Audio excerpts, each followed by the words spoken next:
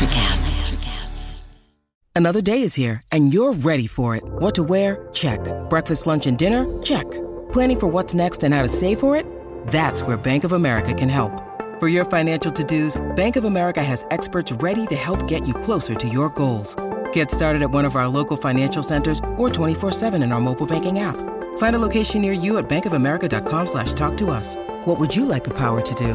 Mobile banking requires downloading the app and is only available for select devices. Message and data rates may apply. Bank of America N.A., member FDIC. With threats to our nation waiting around every corner, adaptability is more important than ever. When conditions change without notice, quick strategic thinking is crucial. And with obstacles consistently impending, determination is essential in overcoming them. It's this willingness, decisiveness, and resilience that sets Marines apart. With our fighting spirit, we don't just fight battles, we win them. Marines are the constant our nation counts on to fight the unknown. And through adaptable problem solving, we do just that.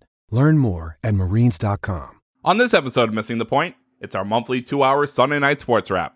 We'll break down Week 10 in the NFL and discuss the potential for an 8th playoff team to be added to the NFL playoffs if a game is canceled due to COVID-19.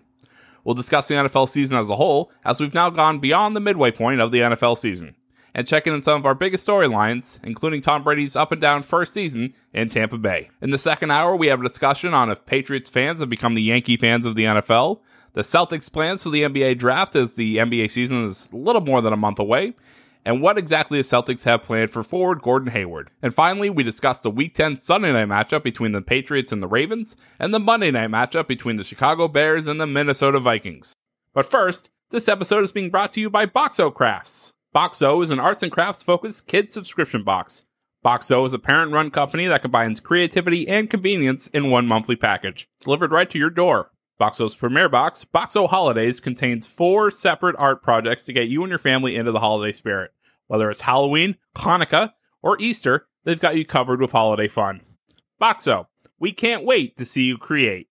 Check out boxocrafts.com and exclusively to our listeners, enter promo code SNSW for 10% off your first order. That's BOXOcrafts.com, promo code SNSW.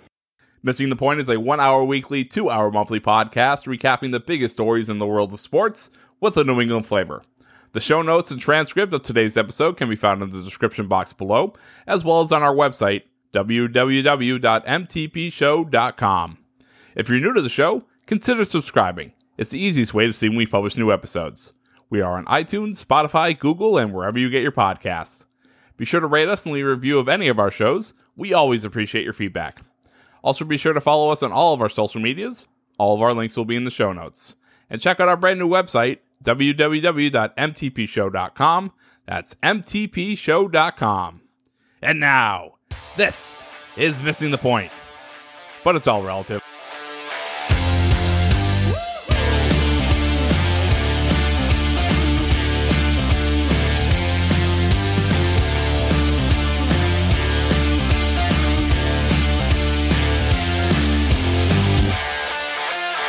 Good evening, everybody, and welcome into the Sunday Night Sports Wrap.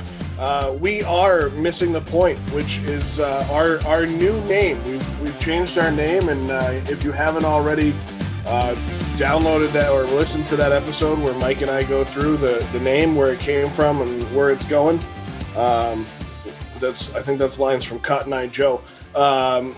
Then this is what it is. I mean, we've changed our name to Missing the Point. We've also got T-shirts. As Dave said, it looks like we all work at Best Buy, not a sponsor, so that's a great thing. But I am Joe Malkin, joined tonight by the entire crew: our EP Craig D'Alessandro, Mike Marcangelo, Rayshon Buchanan, Bob Kelly, and all the way from the left coast, Dave Clark. As always. Guys, been a busy week for all of us, I think, especially with our personal and work lives, and then the rollout of the new name. We kind of Baltimore Colts this one on everybody the other night, where Craig and I got too excited and decided to do it at midnight. It was actually a lot of fun to do. Craig and I, you guys always joke that we talk outside of work. I did see Craig in person today. We were 6 feet apart, so that was great. You're not. Shut up, Craig. But again, I am Joe Malkin, joined by the entire crew. And gentlemen, how are we doing tonight? Let's go around. Let's go with Mike first. Mike, how are you? I'm doing good, dude. I'm just, I think I'm really happy that the first show that we're doing after the name change is actually still the Sunday Night Sports Wrap, because I promise you I would have screwed that up so many times recording it. So I'm happy we're all back together, and I'm ready to get after it. Mr. Clark, what's going on, man? Oh, man, I'm so just pumped to be here. I always love hanging out with you guys. We talk every single day, but it's really nice to get together for the full crew every month. The name change is a big deal. We used to be the Sunday Night Sports Wrap, the SNSW podcast, but what really happened is that Mike was drunk with power because he invented the Sunday Night Sports Wrap, so we had to kind of like fix his electoral college and really get with it. So now we're missing the point. We're a 6-man podcast, and we're kind of a big deal. So like, welcome to the revolution, everybody. Bobby, what's going on out there? Yeah, how's it going, everyone? As always, glad to be here. I second those thoughts when it comes to switching this name. We really just decided that we were too big for Sundays at this point, and it was time to move past Sunday Night Sports Wrap and become Missing the Point. So I'm so happy we're here, and I also think it's huge. The first one is technically still the Sunday Night Sports Wrap, if that's not confusing for everyone out there. We can explain that a little bit too. But Mr. B, what's going on? Yeah, the teacher is good. Class is in session already. 5 minutes in, but no, doing good, man. Glad we made the name change. We actually agreed on it pretty quickly. Which is it's good, because I feel like we always argue about something, especially when it comes to the game shows. Thanks, Dave. But no, I'm happy about the name change. Happy about where we're going. So the growth is real, the talent is real, and although we're missing a point, we're not missing any talent. So, stay tuned, because there's more to come. It's a good point, Ray. It's a good point, because what our whole thing is, I think, is that we argue about things that don't matter, but we really nailed it on the things that do matter. Yes. So I second that for sure. Dave always knows how to bring out the worst in all of us. So, Craig, what's going on? It's not hard, guys. It's not hard. You're all terrible people. I second that. It's not that hard. Craig, how's our EP doing over there as you're about to take a drink? We're doing very well. We're happy that hopefully everyone likes the name change. It took us an uncomfortably long amount of time to actually settle on a new name, but we did. We're happy with it. And we still got some surprises that people don't know yet that'll be rolling out soon, and we're excited about it. Yeah, I think just to kind of wrap up the name change part of it, no pun intended.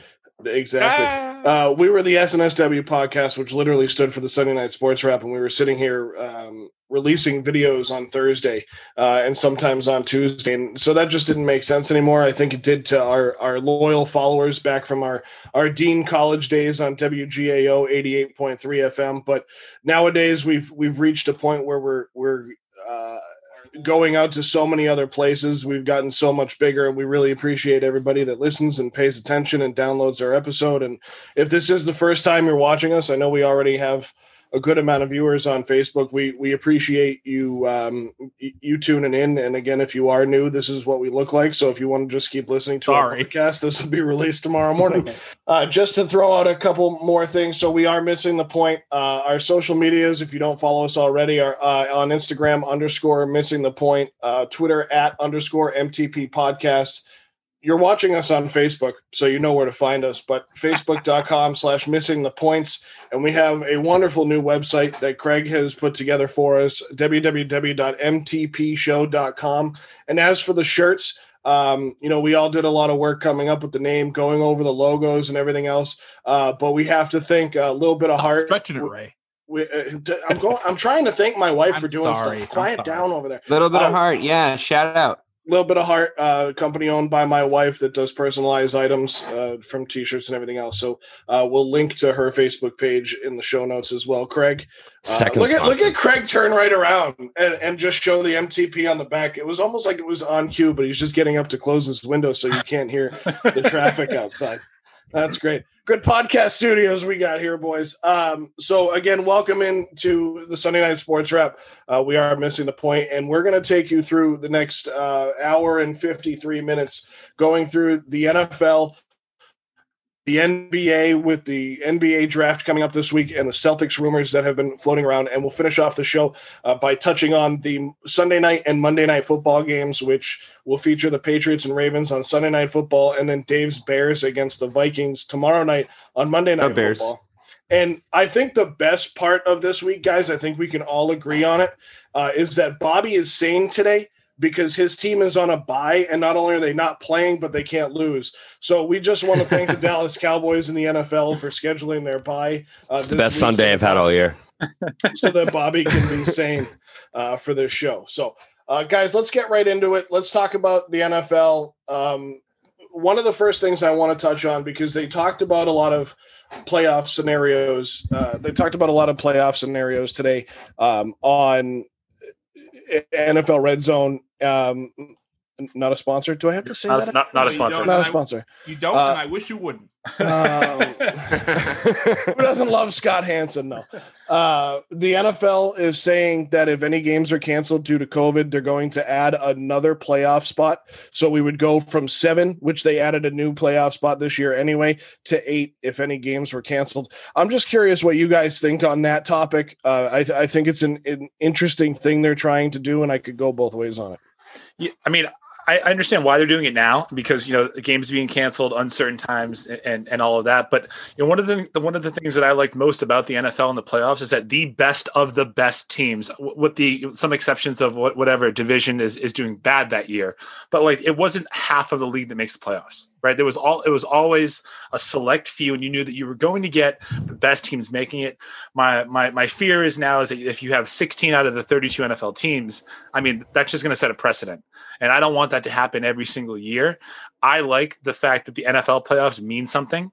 And, just like the NBA, you always have those bottom feeders on the 8th seed that are 10 games below 500. The NFL equivalent this year is going to be the NFC East, right? I mean, it's just that you're going to have a 6-10 or a 7-9 team make it. It happens every once in a while, but I don't want it to happen all the time. Yeah, and I just real quick to touch on that, and that's talking more about a division winner, which is we have seen it before, right? There was a year that the Cardinals made it at 7-9, and they were a very good 7-9. But Bobby, go ahead. I didn't mean to step on you. No, you're good, man. I feel like it's too many teams. That's really what it comes down to. Is if they were to expand the playoffs to let half the league in, every week when I'm doing those power rankings, it's a struggle to rank those teams 18 through 13. You know what I mean? Like, they're just, half of them aren't good football teams. It's not even the fact of like, this team's better than this team. It's like, okay, both of these teams stink. Who am I going to put ahead of who? It's just once you get below, you know what I mean? Like, you're talking Eagles, you're talking Lions, you're talking Falcons, Panthers, Vikings. Like, none of these teams belong in the playoffs. Oh my. Yeah, Mike. Yeah, exactly. So, I mean, I'm just saying, like, once you get to a certain point in football, there really is a fine line between good team and bad team. I just want to point out that you left out of that whole little rant you had the Cowboys. Yeah, they don't belong anywhere near the playoffs. He's trying not to think of them, Mike. I think you make a good point, Bobby, because I think as sports fans, we're so used to being burned. We're so used to being burned by the leagues that we watch. And anytime they try to add games or expand leagues or anything like that, we immediately, as very cynical sports fans, go, you're just trying to make more money. And the real problem is we're going to watch them. Every single one of us. Okay, yeah, listen, we do a sports podcast. We're the exception that proves the rule. But at the end of the day, we're going to watch them and everybody else is going to watch them. They're going to make that money. They're going to put those things on TV and people are going to watch them. What are we going to do? Protest? We love seeing these games. We even love, and this is a very Mike Marcangelo point, we even love seeing bad teams get beat up on.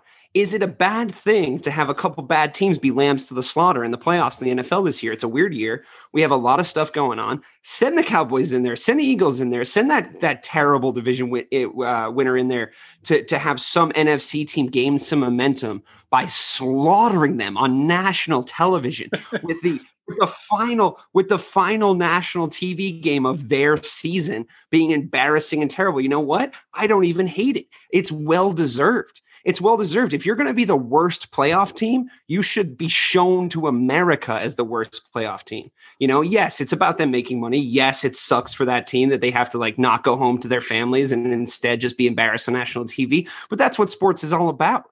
You know what I mean? So being embarrassed on national TV. Yeah, it is because at the end of the day, I mean, we have a couple big WWE fans here in attendance, Mike and Ray. And it's all about the pageantry. It's all about the stuff that puts asses in seats, as Mike Marcangelo always says. That puts asses in seats. If you know that the Philadelphia Eagles are going to get absolutely spanked on national TV, you will tune in from minute one. So it's not bad marketing. I'm not opposed to it. I also will say, like, NFC East aside, they're going to get some better teams in there. Like, so the NFC West, there you have some really good opportunities to get either the Seahawks, the Rams, the Cardinals could sneak in. And that could happen in the South and in the AFC. So the Cardinals aren't a bad team, though. Don't lump those guys in, because I think they might be a little bit of a sleeper. Who? The Cardinals. Oh, no. I was saying, like, we have the opportunity now with the expansion of the field to get better teams to make it that would not have in the past. Yeah. Oh, that makes it a good point then, Mike. Wouldn't it be? Isn't that good for the league then? When you say, I'm literally arguing with myself. I know.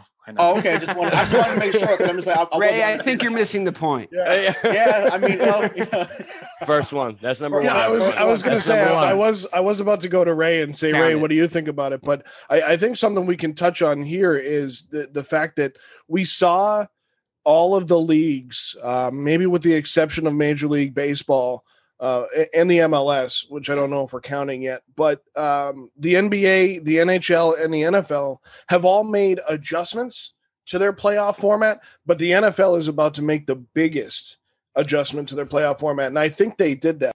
No, I mean, listen, I think it's great, right? Go figure. I go against everyone here, right? But no, to me, it's a great idea, man. Like, I think that, I love the 1 through 8 seed. Like, I love that in basketball. But I mean, just to keep it from a football standpoint, like, remember in 2010 when the Seattle Seahawks went 7-9, and then, they had, even though they won a division, but they had a game, I think, at Quest Field, and, Marshawn Lynch had one of the greatest runs in NFL history, where he ran over the whole damn New Orleans Saints team. So, you can get a team that's 7-9, 8-8, 9-7 that is catching fire at the end of the year, and the next thing you know, it's like, oh, now we're in the divisional round. Oh, we caught fire again in that round. Now we're in the NFC Championship game. So there's always going to be a team that catches 2007 Giants. Right? Yeah, exactly. Them too. So for those that are listening to the New York fans, that you got lucky. So don't leave us, please come back. But no, but yeah, so that happened. Same thing in basketball. Like in '99, the Miami Heat were a 1 seed and they lost to the 8 seed with the New York Knicks, and the Knicks made the finals as an 8 seed. So it can happen. It doesn't happen too often. But to add to what Dave said, I love to see teams get slaughtered as well. So I'm going to tune in and watch, and you should too. So once again, we're fans. So Bobby, go ahead and say what you was about to say, bro.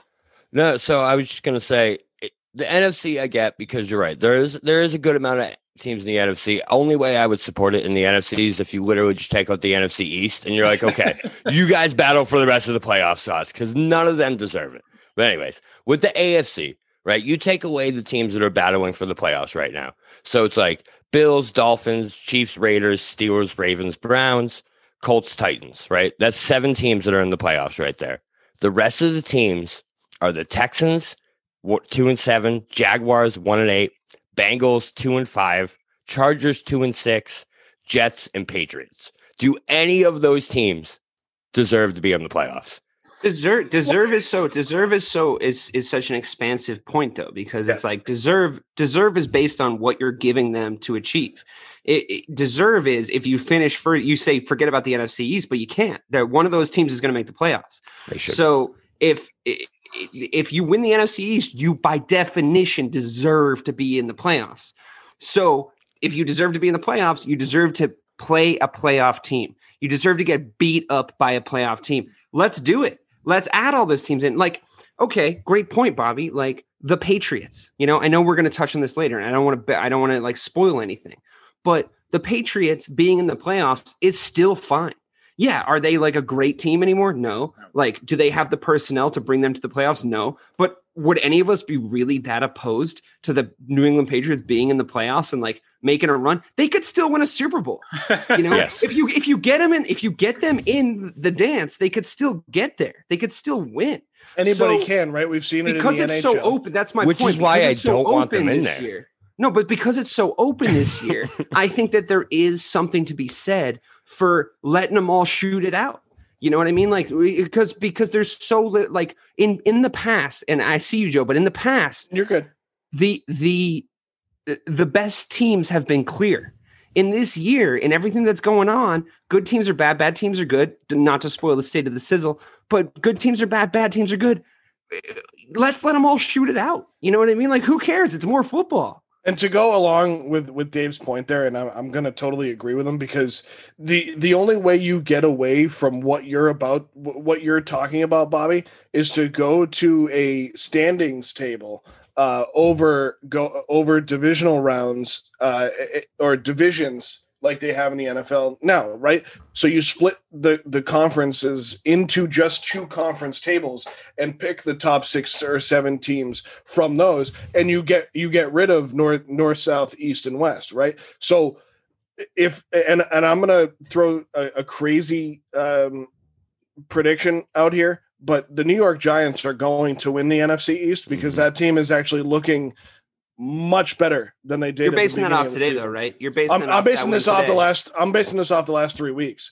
I think, but you got pushed over the edge by that win today, and a win against the Philadelphia Eagles it shouldn't convince you of anything. No, but I'm going to go back to one other thing to rebut Dave is that I'm going to go back to my point that I always go to, is that they are still an NFL team, the Philadelphia Eagles. They do still have Carson Wentz, who is a lower tier quarterback, but that Eagles team was a Super Bowl team just a couple years ago, and not because of him though. I'm not saying because of him, but what I'm saying is that your point is that if you win the NFC East, you deserve to be in the playoffs. So if the Giants beat an NFC East team in the Philadelphia Eagles, they now have a divisional game, which means they should even more be propelled towards the playoffs. So does that mean, does that prove your point, right? Absolutely. Yes. I believe that their win today convinces me more, but over the last 3 weeks, that Giants team has played relatively, it's because it's all relative,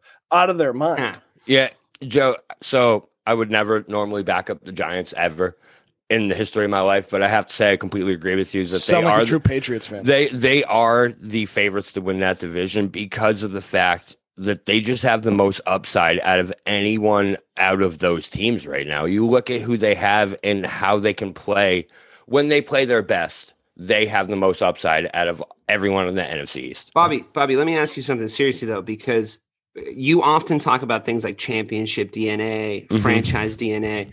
When we I know, but seriously, I know that these guys give you shit for it, but I agree with you a lot of the time. You can give it the old eye test sometimes, and you can see things that maybe don't show up on paper.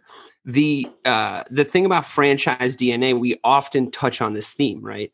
The Cowboys are, and this isn't a poke at you, I promise, but the Cowboys are perennial underachievers, right?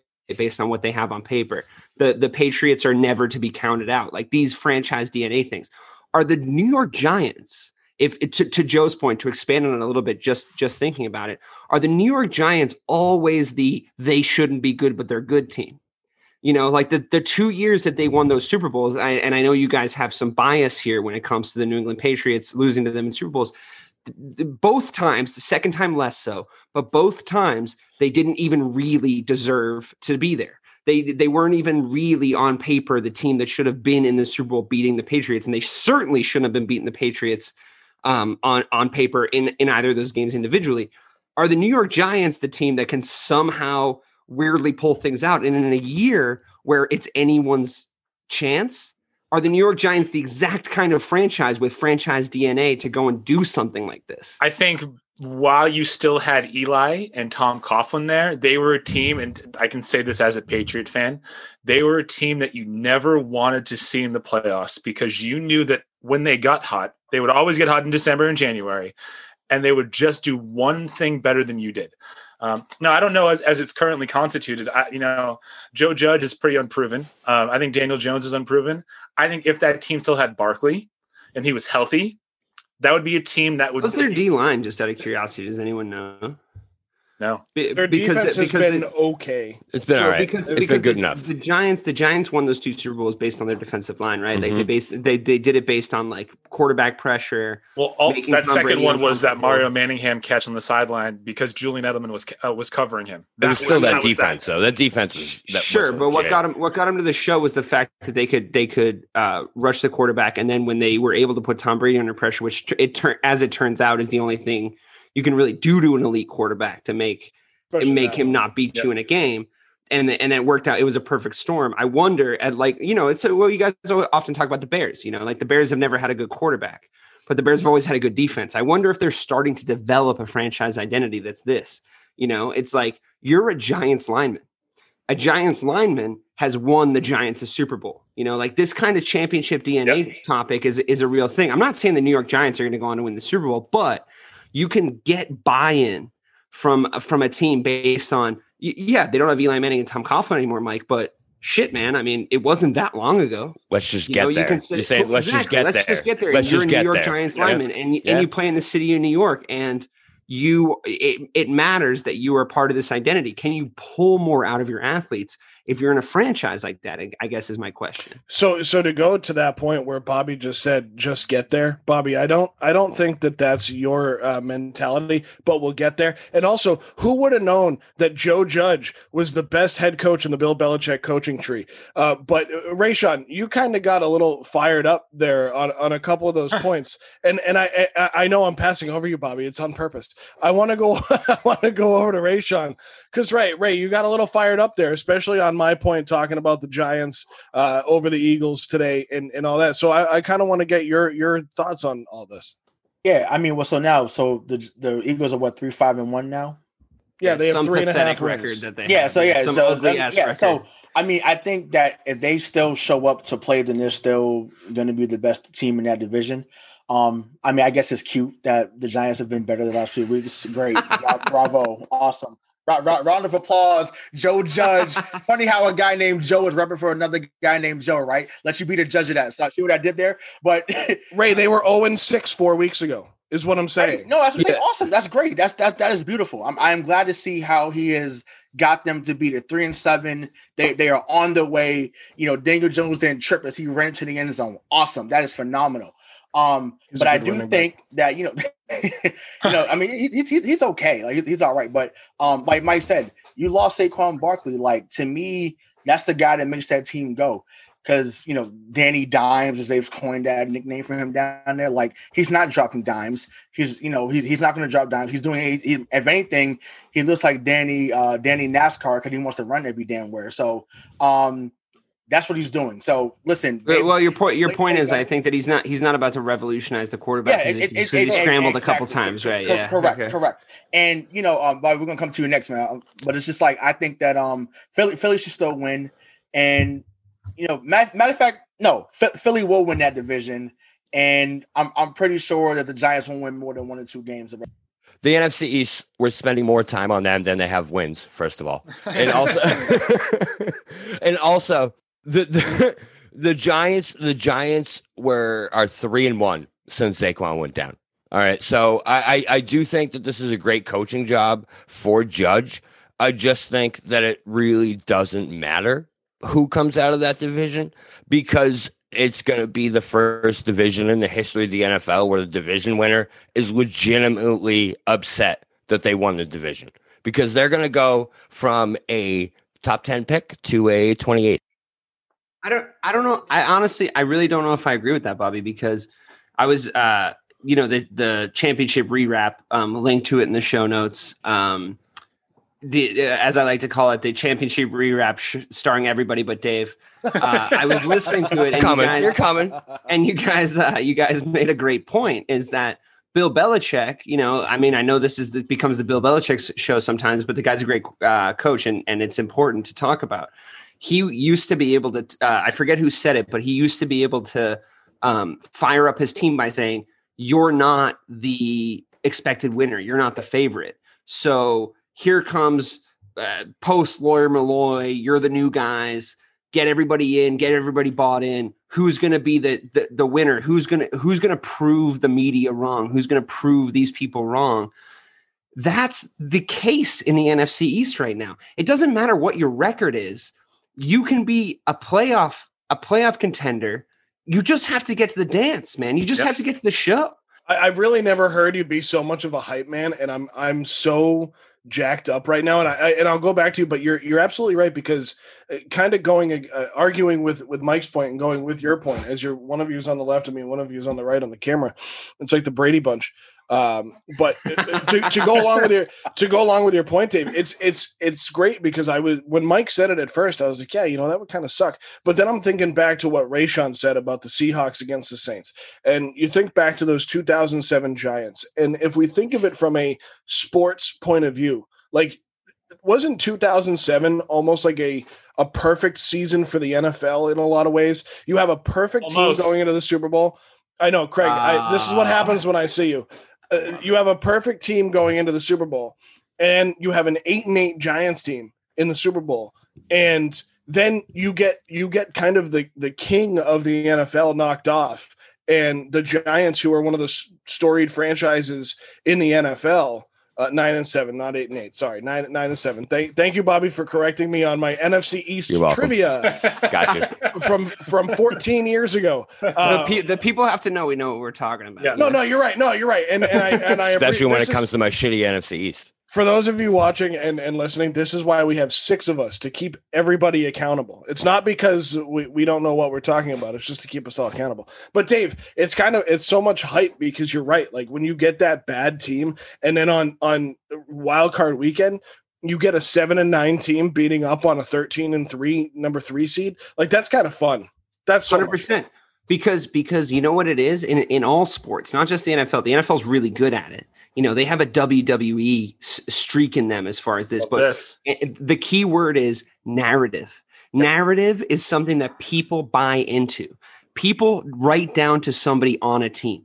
If you're on the D line, if you're the defensive line coach in the New York Giants, or you're the quarterback coach on the Philadelphia Eagles, you can go, here's the narrative. Here's what they're telling you doesn't work, but you're still a playoff team. Your only job is to have a better record than the other 3 teams in your little tiny division. That's your only job. If you achieve that, then you have a chance to do it all. When the Pittsburgh Steelers, who, by the way, I hope we move on to them a little bit later, I'm hype on right now. I know I live in a Pittsburgh Steelers household, and those who are friends of the show know that, but I'm hype on the Pittsburgh Steelers right now. When the Pittsburgh Steelers went and won that first Super Bowl in our era, they were a wild card team. And their big thing when they went into that year 11-5 was their narrative. Everything that they were told was, yeah, you guys are a great franchise and all, but like, you're not it. You're not the team.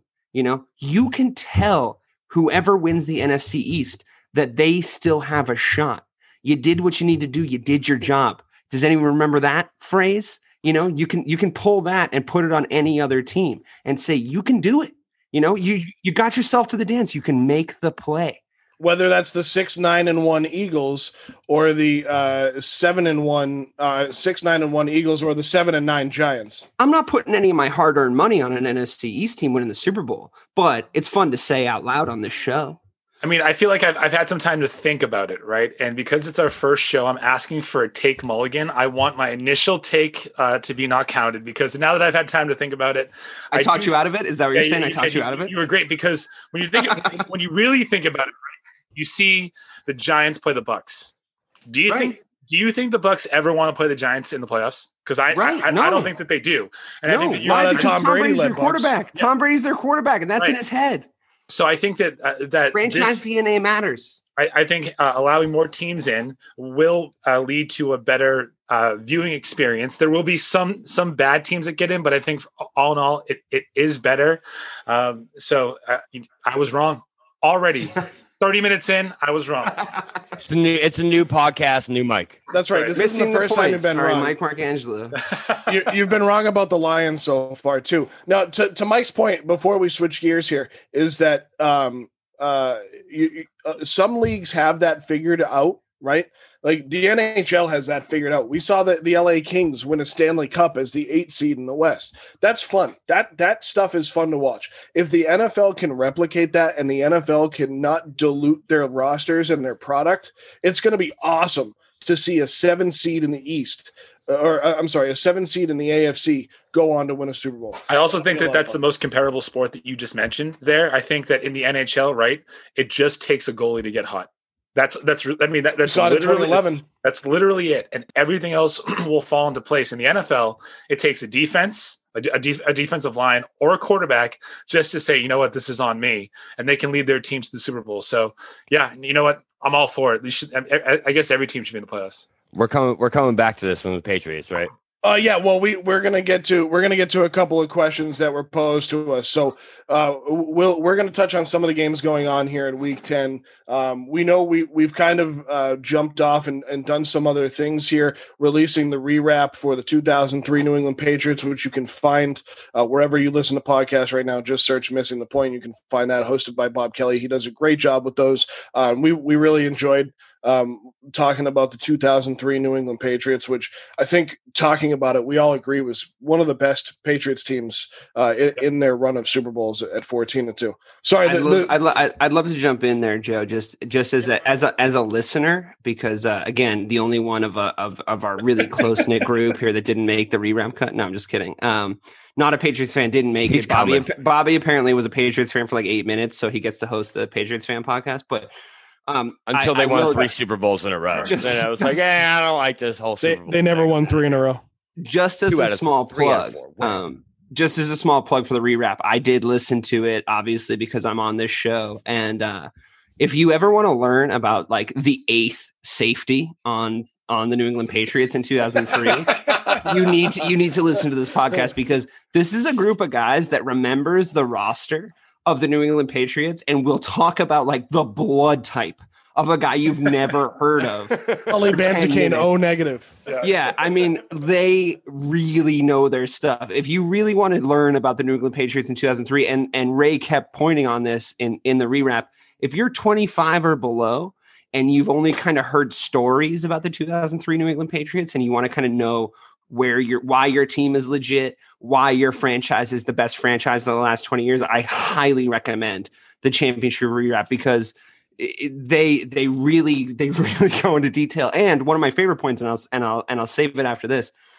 Bill Belichick wasn't Bill Belichick before 2003. Right. And we learned that in that podcast, and they make a great point about that. They really talk about it. I learned so much in retrospect listening to this. And if anybody is curious about the history of the NFL, if you're curious about the history of the franchise, I highly recommend it. I know I'm biased, but I really do believe in this podcast. So go listen. Can I pose a huge question here? Has Dave ever been this much of a hype man for any of it? Like, Dave's in a great mood today. It's the name change. It's the name change.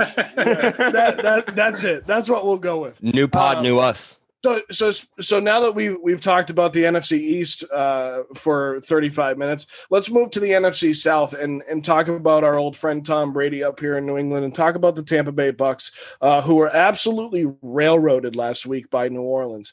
Ray and I kind of talked about this a little bit, and Ray, this was it was all right. So I have to preface this, because I think I said about a half a dozen times, once to Craig's face in person today, F Tom Brady.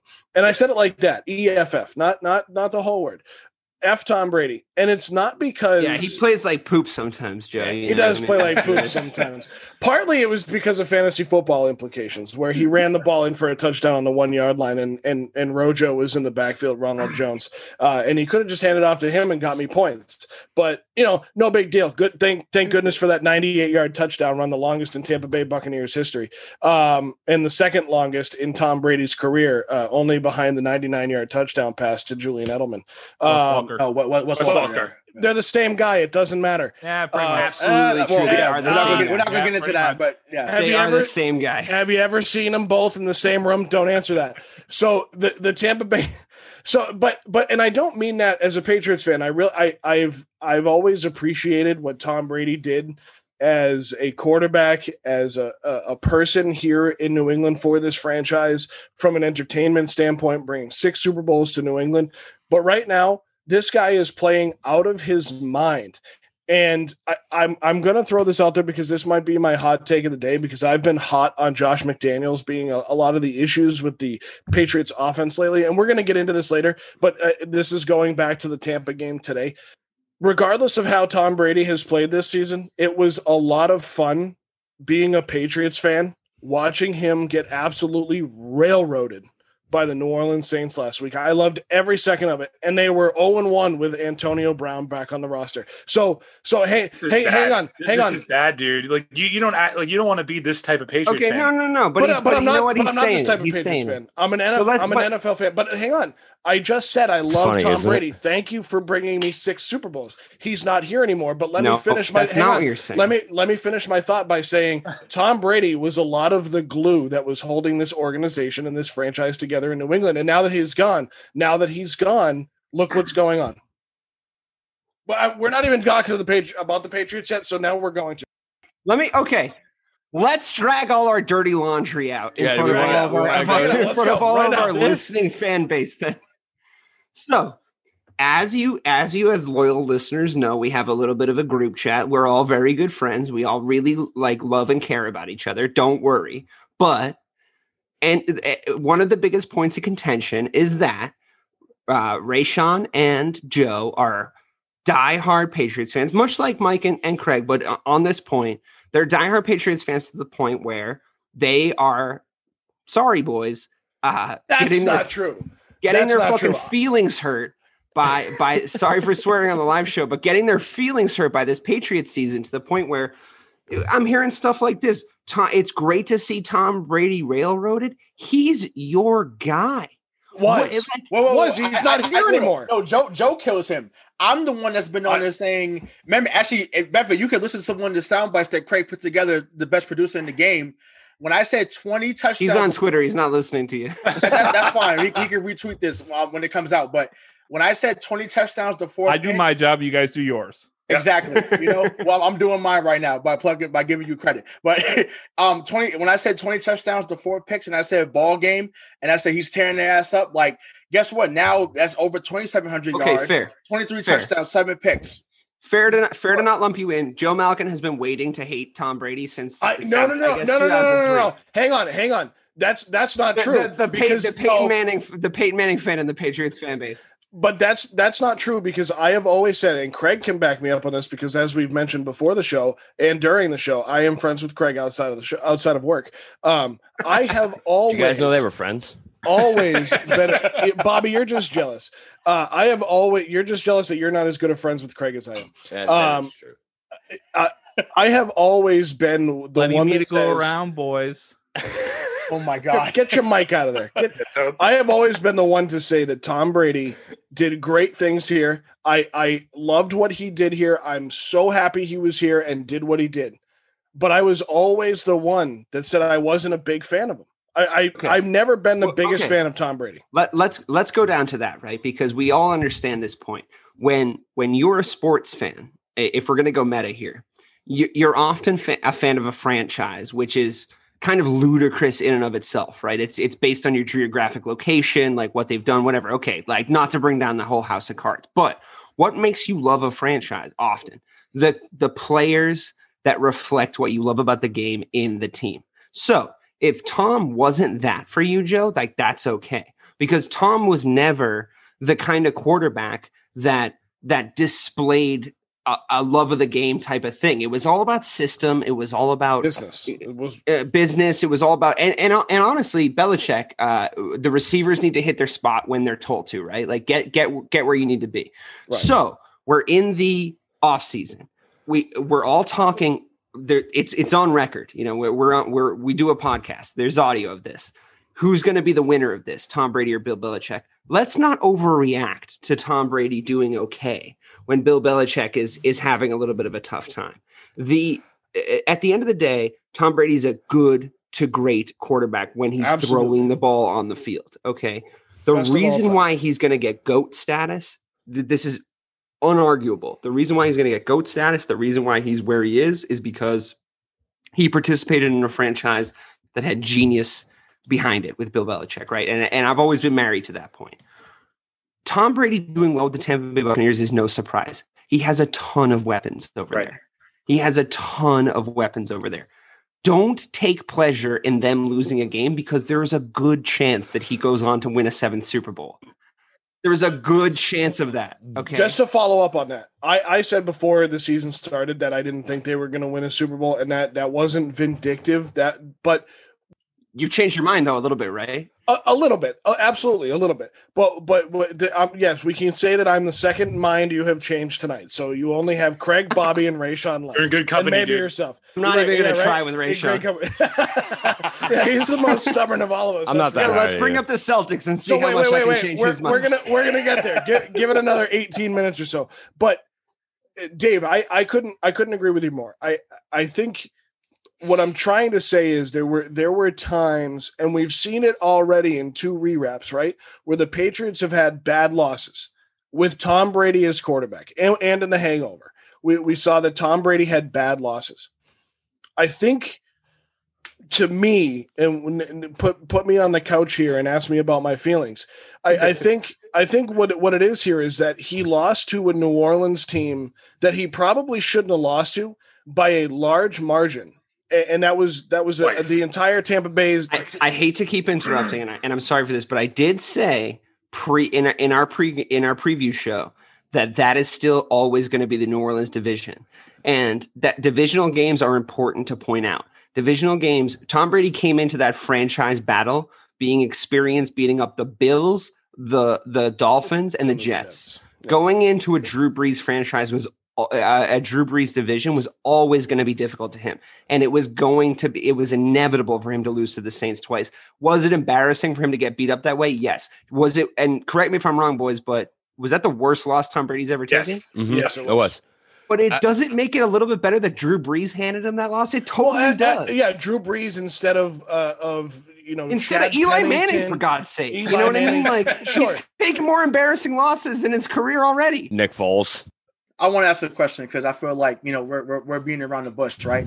So yes, great. They beat him twice. And, we were not just Joe. There's a lot of people, either you're listening to this, you don't want me in with pink hats. And don't no, do it. Not the pink hats. Why doing this, sir? Let me, class is still in session. I got you. So no, this is what I mean. A lot of people was hyped off a week 9 win. And once again, the New Orleans Saints won a Super Bowl in 2009, right? Everyone, you can fact check that. They beat them. The memorable play is Tracy Porter running down the sideline after picking off number 18. It was a beautiful moment. I'll never forget it. They have not done much in 10 years. They haven't done much. So excuse me if I'm not getting hype off a week 9 win. Was it pure domination? Absolutely. Talk to me in January when they may be the only ones chilling in the Superdome, and Tom Brady's in Tampa saying, "Hey, I have a chance to get number 7," and they're on the couch watching it just like the 6 of us. So just chill, sit back. They're now 7-3. There's nobody in the NFC that wants to face him come playoff time. I'm telling you that right now. So I could care less about a week 9 win. I don't care what happens at week 12. And matter of fact, Craig told us earlier in the show during in the Zoom chat, Breeze just went out with an injury. Yeah, he just went out with a rib injury. So guess what? All them Saints fans that was talking crazy that y'all watching this right now, once again, it sucks that he went down with an injury, but things can change very quickly. And I promise you, number 12 is not someone you want to see come playoff time because he's going to beat y'all last and he's going to beat somebody else that. But same point we were making earlier, Ray. Same point we were making earlier. Just got to get to the playoffs. Right. And everything's wide open right now. Everything's wide open right now. Say that right now. You don't want to see that problem. I got to pull a mic here and slow down. Okay. Ray, what you're saying almost it validates my feelings towards Tom Brady a little bit more, in that all it is the fact that he did so much here, and I'm not upset that he left. Everyone knew he was gone.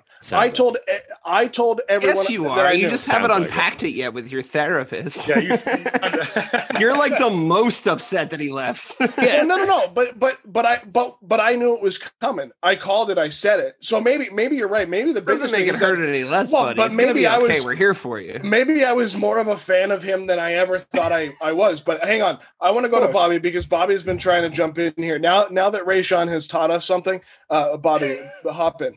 Yeah, so not to follow Mr. B's lesson over here, okay? But so the thing I want to point out about that game last week is I don't think that was an image of who the Buccaneers are. they didn't show up from that game to start with. You know what I mean? Like, they didn't have a game plan. They were 3rd and 9, 3rd and 11 for their first 4 possessions. By the time they even realized they were playing football, it was already 21-0. So that game is they're done. You know what I mean? Especially against the way the New Orleans team was playing last week. That game was over so fast. And Ray, I know you asked me, is this game over? You asked me that. You asked us all that right in the second quarter. I said no. I was definitely wrong. That game was I early, was man. too. It got early pretty quickly. So shout out to Yogi Berra. But it's just like, man, but it was. But then he comes back today. Since we're going to talk about Week 10 stuff too, he comes back today, and they drop 46. Yeah, on a team that scored 31 on Kansas City last week. So it's not like, it was just the Carolina Panthers. Don't do NFL math this week because did they not score 31 against them? But no, but don't do NFL math this season because the Bears have beaten teams. The Bears beat the Bucks. You know what I mean? Like there's teams that have beaten other teams that shouldn't have. It's a weird season. The NFL is getting their parity. One last point. Can we just point out how fast Joe went vindictive against Tom Brady just because he left and he sees them being successful and how much shit I get for being vindictive against the Patriots when you just did the same exact I'll tell you something right now, Bobby. I wouldn't want to be one of Joe Malkin's ex-girlfriends because he really comes after you. Bro. Fact. Listen. Leave him. Hey, I've been married for 4 years. You mean to tell me? I've been married. You're telling me. Joe literally just said he got pleasure. He got pleasure out of seeing Tom Brady get railroaded, right? But I'm a troll. I'm a troll because I get pleasure out of the Patriots. Wait a minute. That's not a troll. The guy was here for 20 years, and I'm a Patriots fan. I always have been since day one. I've been here for 32 years. Whether he's here or not. No, you know what it is too. Cause it's just like how Joe felt about Tom Brady. It's how Mike feels about Doc Rivers, right? Doc Rivers leaves. He probably didn't like how Doc left Boston. Doc goes to the Clippers. It's Lob City. Blake Griffin's. By the way, Doc did not leave Boston. We wanted him out. He did not leave Boston. He was traded from Boston because he said no. But Dave, to fit Mike's narrative, he left because he didn't want to leave. So to fit Mike's narrative, he walked away. Or just the facts. Like if you want to yell the narrative over each other, that's hang on. Let me do me a favor. Do me a favor. Let me ask you guys a question. The Patriots fans in the room. Let me ask you guys a question. When you look at a Tom Brady, let me pose you a hypothetical. There is no other player like him, so we have to look at Tom Brady. Sure. So he goes and wins a 7th Super Bowl. Okay. What are you gonna say about Tom Brady not as an NFL fan? Because as an NFL fan, I already think he's the GOAT. As an NFL fan, as somebody who loves greatness, I already think he's the GOAT. If he wins 7, I not only do I think he's the GOAT, I think that he's never going to be Tom. Across all sports. No question. It's possibly worldwide. Yeah, 100%, worldwide. Because obviously, listen, we're all of us that are Patriots fans on here, and then those that are listening, we're taught to be fans of the team, not the player, right? But obviously, you just can't help but put the two together when it came to Tom. And some people have gone and ran down to Tampa Bay on I-95 with him. I get that. That's fine. That's to each his own. Those aren't real fans, though. By the way, they're not. But if he wins number 7, whether it be this year or next year, he's undoubtedly the best to ever do it. To me, he already is. It just further cements his legacy. And to me, it continues to speak of his greatness. Like, I was always, to me, like a 60-40 Brady Bill. And like I said, this will just cement that. So I'm not gonna. What I am gonna say is, I've called out Robert Kraft in our group chat. We know, but for different reasons. But I would definitely call him up because listen, you're the owner. So Bill's not the owner, you are. So if you still believe that if Tommy still has something left in the tank, then you make sure that Tommy has what he has in order for you to get number 7, for you to still be the best franchise of all time, and for you to continue dominance. We are the San Antonio Spurs. I take that's something we've talked about before. And Ray, usually you and I are on the same, at least close to the same side on these things. But on that one right there, they won a Super Bowl after the relationship between Bill Belichick and Tom Brady soured. He was gone after 2019, regardless. Kraft being right that one time doesn't mean that Bill Belichick didn't make all the calls that he made. I'll give you some insight about the. I know because I actually spoke to a close personal friend of Robert Kraft, Rayshon. Not Robert Kraft. So I won't say the person's name because the person, even though they're not listening, but there was a guy that was on the team when they lost to Philadelphia in the Super Bowl, and I was working down in Miami, and so I was like, yo, I said, you worked on the Patriots, and I said, how was it during this year? Like, what I said, what happened? I said, if you could speak into particulars. He said Brady walked into the office, went up to Kraft and said, it's either him or me. And I said, what? He was like, yeah. He said, it's either me or him. So, in 2017, okay, you chose Brady then.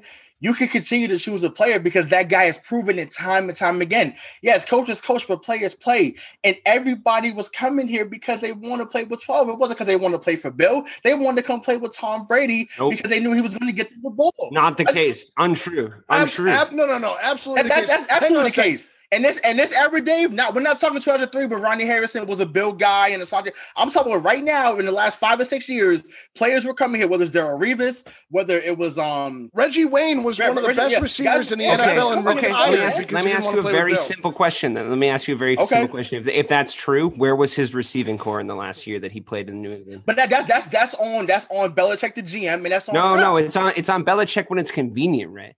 Because if they were coming here to play with Tom Brady, who's drafting them? Tim or Tom? It doesn't matter. No, that's the point. That is saying, you're making the same point. The point is, if they're coming here to play with Tom, they should be coming to catch passes from Tom Brady. Where's the receiving core? Where are they? They should be catching passes for Cam Newton right now because they all should have shown up for Tom Brady. To that point, why do you think he ended up going to Tampa Bay that has Mike Evans, Scotty Miller, who's up and coming? They have that's Julian Edelman. Who's the other receiver? Chris Godwin. OJ Howard. They traded. Didn't they trade OJ? No. He's still there. Cameron Brate. Yeah. Why do you think Rob Gronkowski came out of retirement and got the Patriots to trade him, and then Tom Brady talked Tampa Bay and Bruce Arians into signing Antonio Brown? What exactly are you saying? That was a Rob Gronkowski mastermind? He was cut by Bill Belichick. No, he retired. He retired. But Bill Belichick had the choice to have him on the team. He said, I'll catch passes for Tom Brady or no one. No. He said, I'll catch passes for Tom Brady or no one. You're right. Hang on, Bobby. You're absolutely right. He said, "I'll catch passes from Tom Brady or no one." Bill had the choice to have Gronk and Bill, Gronk and Tom still in New England, and he chose not to have that combination. No, he didn't. Rob Gronkowski didn't want to play for Bill Belichick anymore because the medical staff, staff and the organization screwed Rob Gronkowski because on multiple occasions with his injuries, he went to second and third opinions from doctors outside of the New England Patriots because he felt as though it was convenient for Bill Belichick. Your point. I'm sorry. What's your theory here that Bill Belichick is fabricating medical claims against Rob Gronkowski because he doesn't want him on the team? Nope. That he wanted Rob Gronkowski to come back and play injured. That he wanted Rob Gronkowski to come back and play before he was ready to play. If there's just a chance that we can just kind of get this thing back on the rails here, I want to answer a couple of the things that you just laid out. Thank God Mike just came in. Go ahead. Okay, so Gronk was almost going to be traded to the Lions in 2018. You are correct, Dave. He said, if you trade me, I'll retire. So he stayed, okay? But then he retired the next year and said he's only going to come back to play with Tom. But that aside, I think now, if to your original question 4.5 minutes ago, if Brady wins the Super Bowl in Tampa Bay, obviously he's the greatest of all time, and I don't think there's anything else that he can do that will raise that, and there's certainly nothing that he can do that will restrict that in my mind. What it will do is it will damn the Patriots though, because you had the guy and you let him go. And it was not.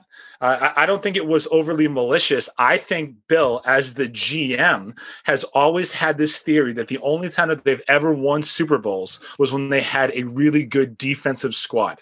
Because when they sold out for offense in 2007, they didn't do anything. 2011, they got there, they didn't do anything. So It's more damning. I just think it's more damning to Bill and Robert Kraft for letting him go than it is good that Tom Brady does it. Okay, but we're not, because Tom Brady's won a few games and the Patriots have lost a few games does not. And by the way, I think you're focusing on that because of how I presented this topic. But this season doesn't change. I want to respond to Mike's point. Regardless of how the Patriots finish this year, it doesn't change that narrative. No, I know, but let me get to the end because again, you guys have put me in a position to defend the New England Patriots, which is like not where I want to be. It's on purpose. Think about this. We're only at where we're at. Okay. When Tom Brady inevitably, like we're talking like a 5% chance of Tom Brady winning a Super Bowl this year. Yes, it's wide open. Yes, all the things we've said is true, but okay, maybe a little higher because he's Tom Brady, like on paper, sure. But if he doesn't, and Bill Belichick decides to draft a defensive player in a very defensive upcoming draft and build a new defense and long term win a championship with the defense wins championships mentality with a quarterback like Cam Newton or something along those lines, Bill Belichick's playing the long game, guys. You can't decide who wins this based on the first 9 or 10 games of the first season after they've split up. Like Bill's running out of time, right? He has to draft the defense and have a reasonable. What do you mean? He's going to live forever. What's the but he doesn't want to be Marv Levy, and those hoodies are only getting bigger, guys. He's going to be there for the next 10 years. Don't worry. I think if Bill wins without Tom, it means more for Bill than it means for Tom because of where he went, because he went to such a good situation on offense. Now he can't control the defense, but like if he goes there and wins with all those weapons, and I would agree with you. I would agree with you to the point where it just a little bit the opposite, where it means more to Bill's point if you can't win with offensive weapons. Do you know what I mean? Like if Tom Brady goes in and he can't win with all the weapons that he was asking Bill to supply him, then Bill's correct. And that's the exact kind of thing that Bill Belichick loves to be right about. So I would not bet against him. Go ahead, Bobby. I feel like what it comes down to, though, is the Patriots knew coming into this year, even before last year, and Bill already said it this season, that they were going to be in salary cap hell for the next few years because they sold out for those Super Bowls. Brady almost left after that Eagles Super Bowl because he already knew this. So I don't think it's something where he left the team because of this, because of that. It was a thing where he knew there was no chance. If he stayed in New England, they were going to be able to put the kind of team around him to win him another Super Bowl. Going to be able to, yes. And choosing not to. Because the only way I see it right now for the Patriots to actually get back to a point where they were is to build that through the draft. And Brady's not going to sit around and watch a team build something through the draft. That's just not who he is at this point. If he was 32, maybe. But he's not. He's 43.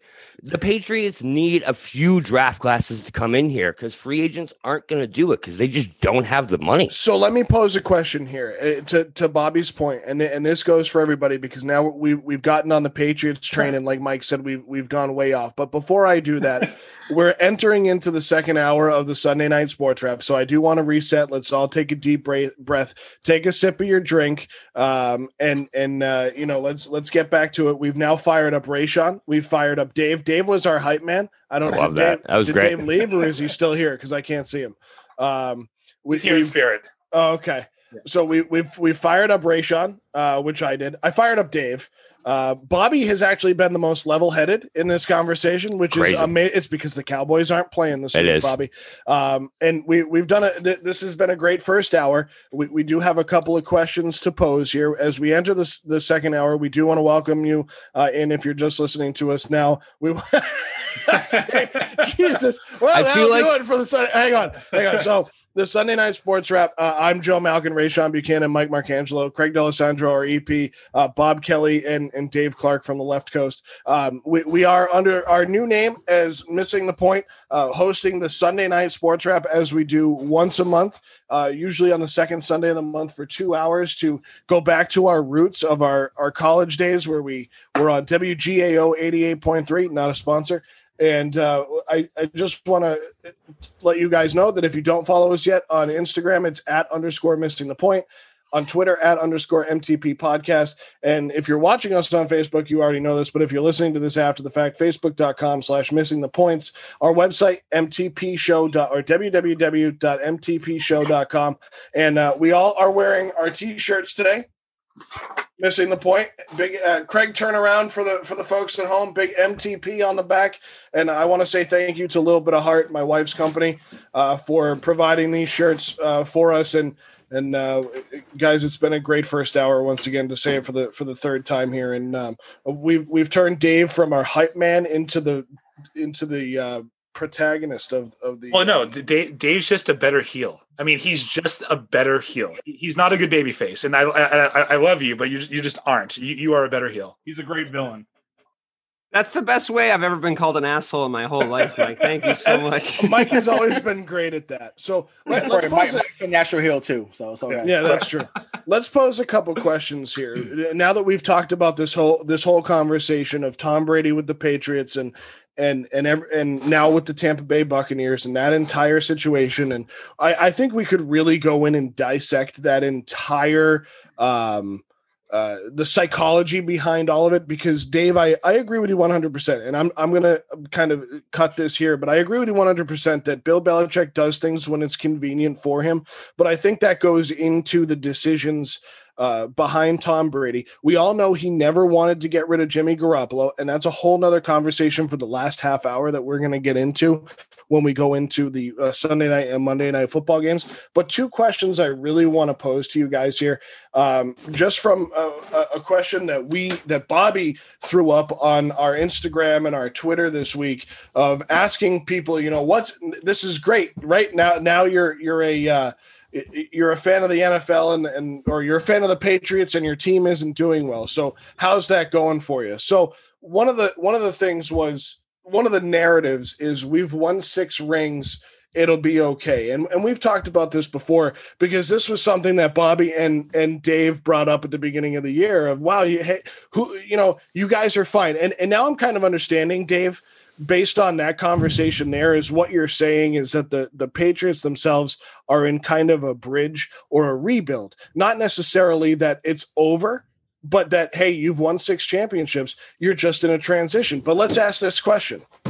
The New York Yankees have won 27 championships in their history, right? And especially as Red Sox fans, I believe every single one of us is a Red Sox fan, all 6 of us. If you ever heard or said anything bad to a Yankees fan about the Red Sox winning a World Series, they would come back and say 27 rings. Yes. And now we got people coming back and saying 6 rings for the New England Patriots. Our New England Patriots fans, as a collective, not the 4 of us on this podcast, our New England Patriots fans, the new Yankee fans, Mike. Yes, and if you remember, I've been saying this since we were on the air at our alma mater, Dean College. I think that Patriot fans, for the most part, are insufferable right now, because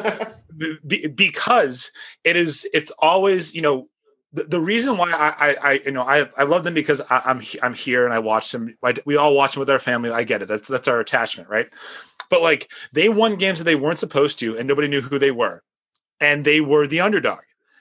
And then they went through like a 10-year period where they didn't win a damn thing. They got there, and fans were like, "Yeah, but in Bill we trust. Like, we still won 3 out of 4. We did this, we did that," and then they won again. And that comeback against the Falcons was great.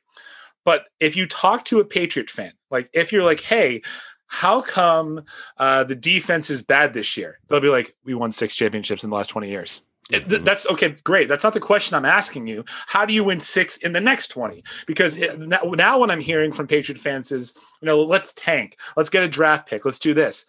That spits in the face of everything that you have been regurgitating and spewing to other people for the last 20 years. It's in Bill we trust. We're never going to be a bad team. We're going to do this. And now you want to tank? Figure it out. Be better. The thing is, though, is I think that is a little more of the in Bill we trust than you think, because I think a lot of Patriots fans have this idea right now that Bill is a little smarter than what the NFL is giving him credit for this specific season, and that this is a covert tank. Colin Cowherd already had the take this past week, when it comes to what he's doing, I've never seen Bill do what he's doing with this season when it comes to Cam Newton and praising this. So but I agree with you 100% that they are the Yankee fans of the NFL. And there's no doubt about it. But to your point, before you go, Rayshon, to your point, Bob, about how he's so smart, is that really true? Because he's still drafting the Lawrence Taylor type of linebackers on defense that can't cover. They're just the 6'4", 260-pound linebackers that he's missed the boat there. So I think he's the greatest coach of all time. Nothing's ever going to change that. But Patriot fans need to be aware that when you are bad, people will talk to you about your team being bad, and you cannot say, well, we won 6 championships, because you have turned into the Yankee fans that you hated 15 years ago.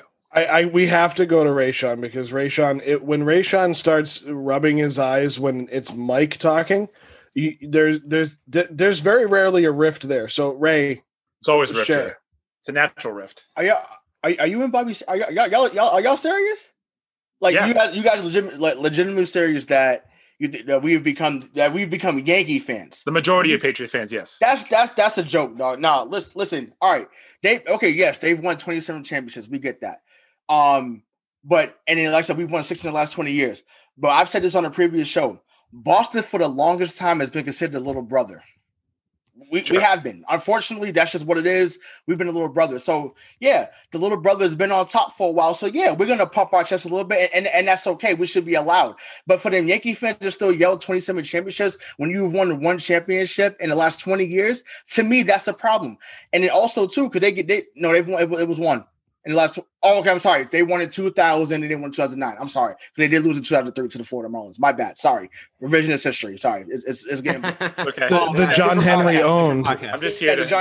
So sorry. Great my bad. podcast though, if anyone wants to listen to it. Right. Yeah. Really but also, dude, to your point, not to hijack your statement, the majority of Patriot fans now that are fans of this team were not fans in the 90s. Like, they don't remember when it was bad. But that's on them. They want to be dumb and don't remember Ben Coates and don't remember Curtis Martin and Otis Smith and those guys, and that's fine. That's on them. But we do. So we're not talking about us. Once again, you're talking about the Pink Hats. So the Pink Hats, if you want to fall off the bandwagon, that's on y'all. You want to be dumb and not root for this team going forward, that's on y'all. We don't care. We don't need you.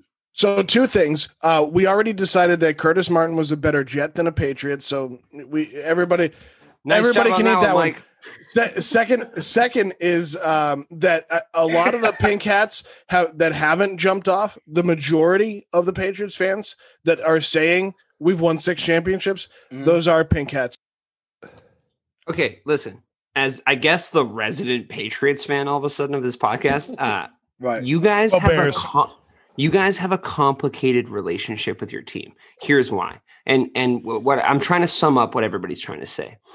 Yes, you were the little brother originally. For the majority of a Boston sports franchise fanhood, the Patriots were, as we've often talked about, and I'm sure you've often talked about with your close friends and family at home, that the New England Patriots were the runt of the litter. Am I wrong about that? Does anyone want to argue at that point? No, you're right. They were. Okay. The first 42 years of their franchise history, they were the runt of the litter. So they were the runt of the litter. Then what happened? A very extreme pivot into not only not the runt of the litter of Boston sports franchises, the best Boston sports franchise in your era. Argue with me if you want about the Celtics, but in your era, the best, most winningest Boston sports franchise of your lifetime, and the best franchise of all of our generation's lifetime, no matter who you're a fan of. That's a complicated relationship. So what defines Patriots fanhood? Okay. And listen, I mean, we went into prepping this show with me saying, is there enough to talk about with the Patriots? And here we are spending the majority of the entire show. Here you are. It's interesting. You're and here we are. to the spokesperson, right? Yeah, it's interesting, and here we are. So, like, I'm glad I asked the question, but I'm glad we're talking about it. It's a complicated relationship because what is a sports fandom relationship? Your dad's taught it to you. Your grandparents taught it to you. When you were told about the Patriots, most of you, I would think, I don't want to assume your narratives, but I bet you were told that they just weren't that great, and they probably weren't ever expected to be that great. You know, the only Super Bowl they ever appeared in one generation ago, they got spanked by the Bears. When you grew up, you then developed this identity as a Patriots fan. You developed the identity of we're the best football franchise, period. the only other franchise that could possibly compete with you is the Steelers. And in our era, they weren't as good. So, like, I'm just talking on Super Bowls and wins and stuff. So, once they San start Francisco to get too, but I got you. Yeah. No, I'm saying in our era, in our lifetime. Yeah. In our lifetime. Oh, right. There's another team with 5 too, for the record. Sorry, I forgot what the Lone Star. They've been real bad in our lifetime. Point being, your identity with this team, I'm starting to realize, is so complicated because you were told they were bad, they turned out to be good, and then this is the really weird part: you were expecting them to get worse sooner than they got worse. Yeah. But Dave, they were bad. To cut in there, they were bad. But never for us, though, really. 1 year. For you, well, that's my point, Mike. You were waiting for so long for them to get bad. You were happy with 2. You were happy with 3. You were happy with 4. You were happy with 5. Damn, we got 6.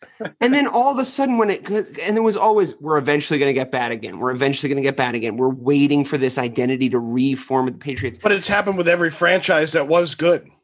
Yes, but you don't know how to be the franchise that you are now. Yeah. And what I'm saying to you, and what Bobby's been trying to say to you from our perspective as non-Patriots fans, is that you guys are at the table now. You don't have to immediately run back to, okay, we're bad again. Okay, we're bad again.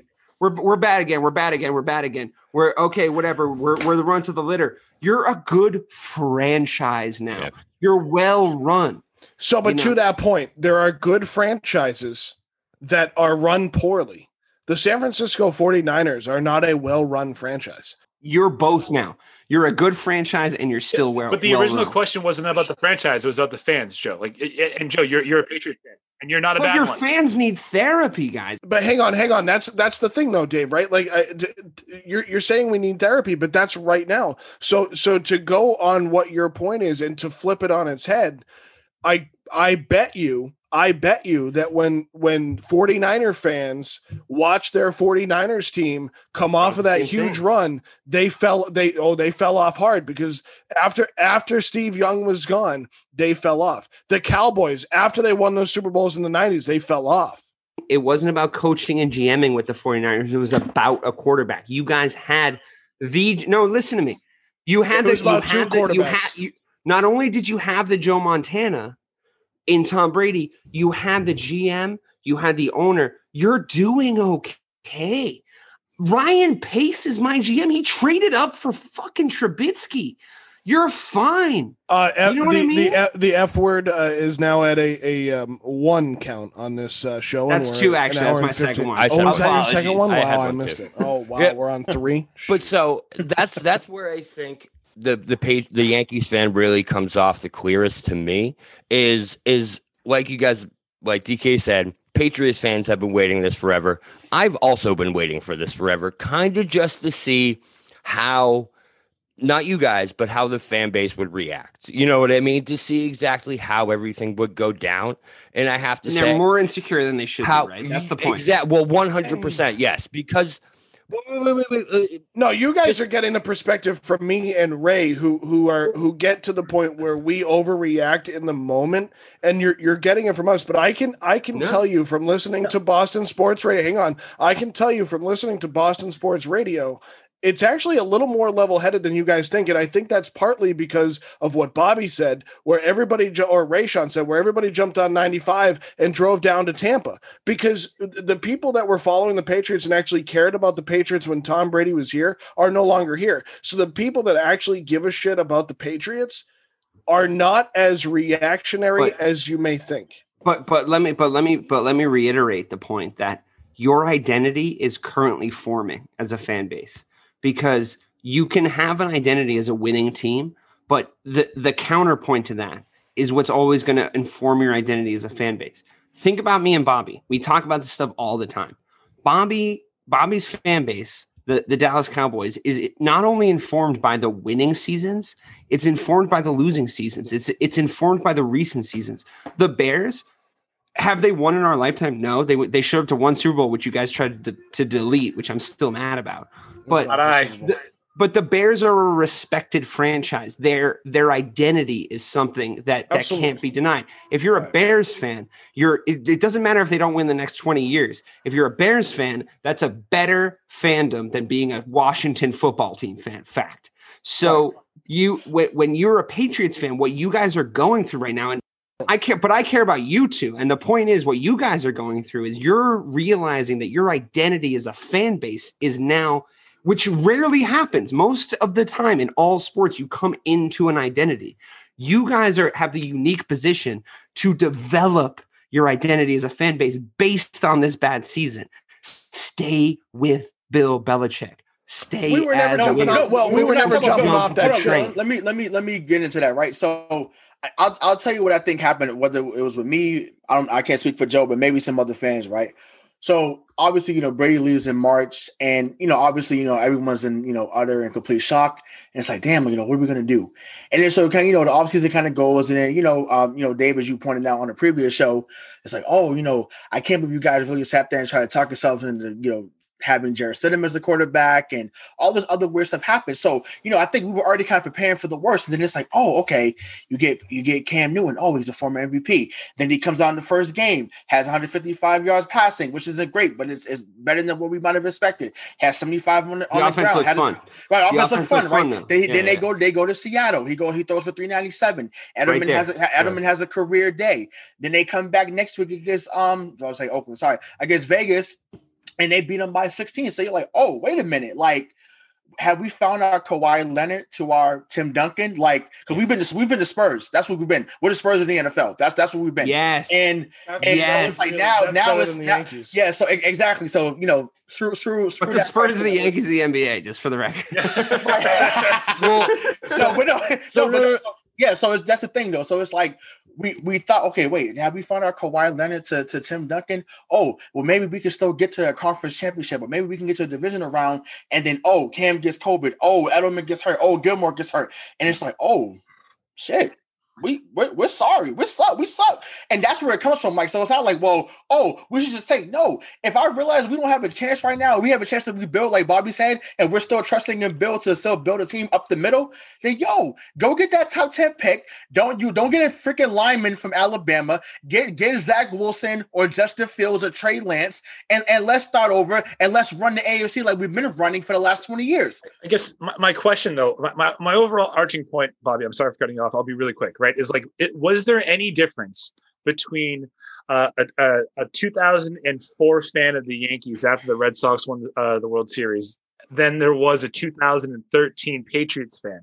Right, we had not won in 10 years, and we were still telling people that we are the best team there. Like, we won 3, and Bill Brady's the best. Like, in reality, that's when but we're fans. So I'm going to say we. That's when we were at our most insufferable. We had not done a damn thing in 10 years, and we're still telling people that we're the best, we're the greatest. That's when it became a little bit of the Yankee syndrome. That's when I jumped off. I have to let you know that is when I decided that it was more of like I can't keep, especially because the Patriots kept winning and the Cowboys kept losing. It was something where like my Bobby, we have discovered across the narrative of this podcast that you're just a masochist and you like to feel pain. It is true. It is true. So you were like, hey, my dad's a Cowboys fan, so I'm just going to go root for them. I think you saw the most pain available and you jumped on that pain bandwagon. That is like, exactly. Hey, listen, I stayed on the rest of them. For your therapist, not for this podcast. But speaking of therapy, when it comes to the Patriots,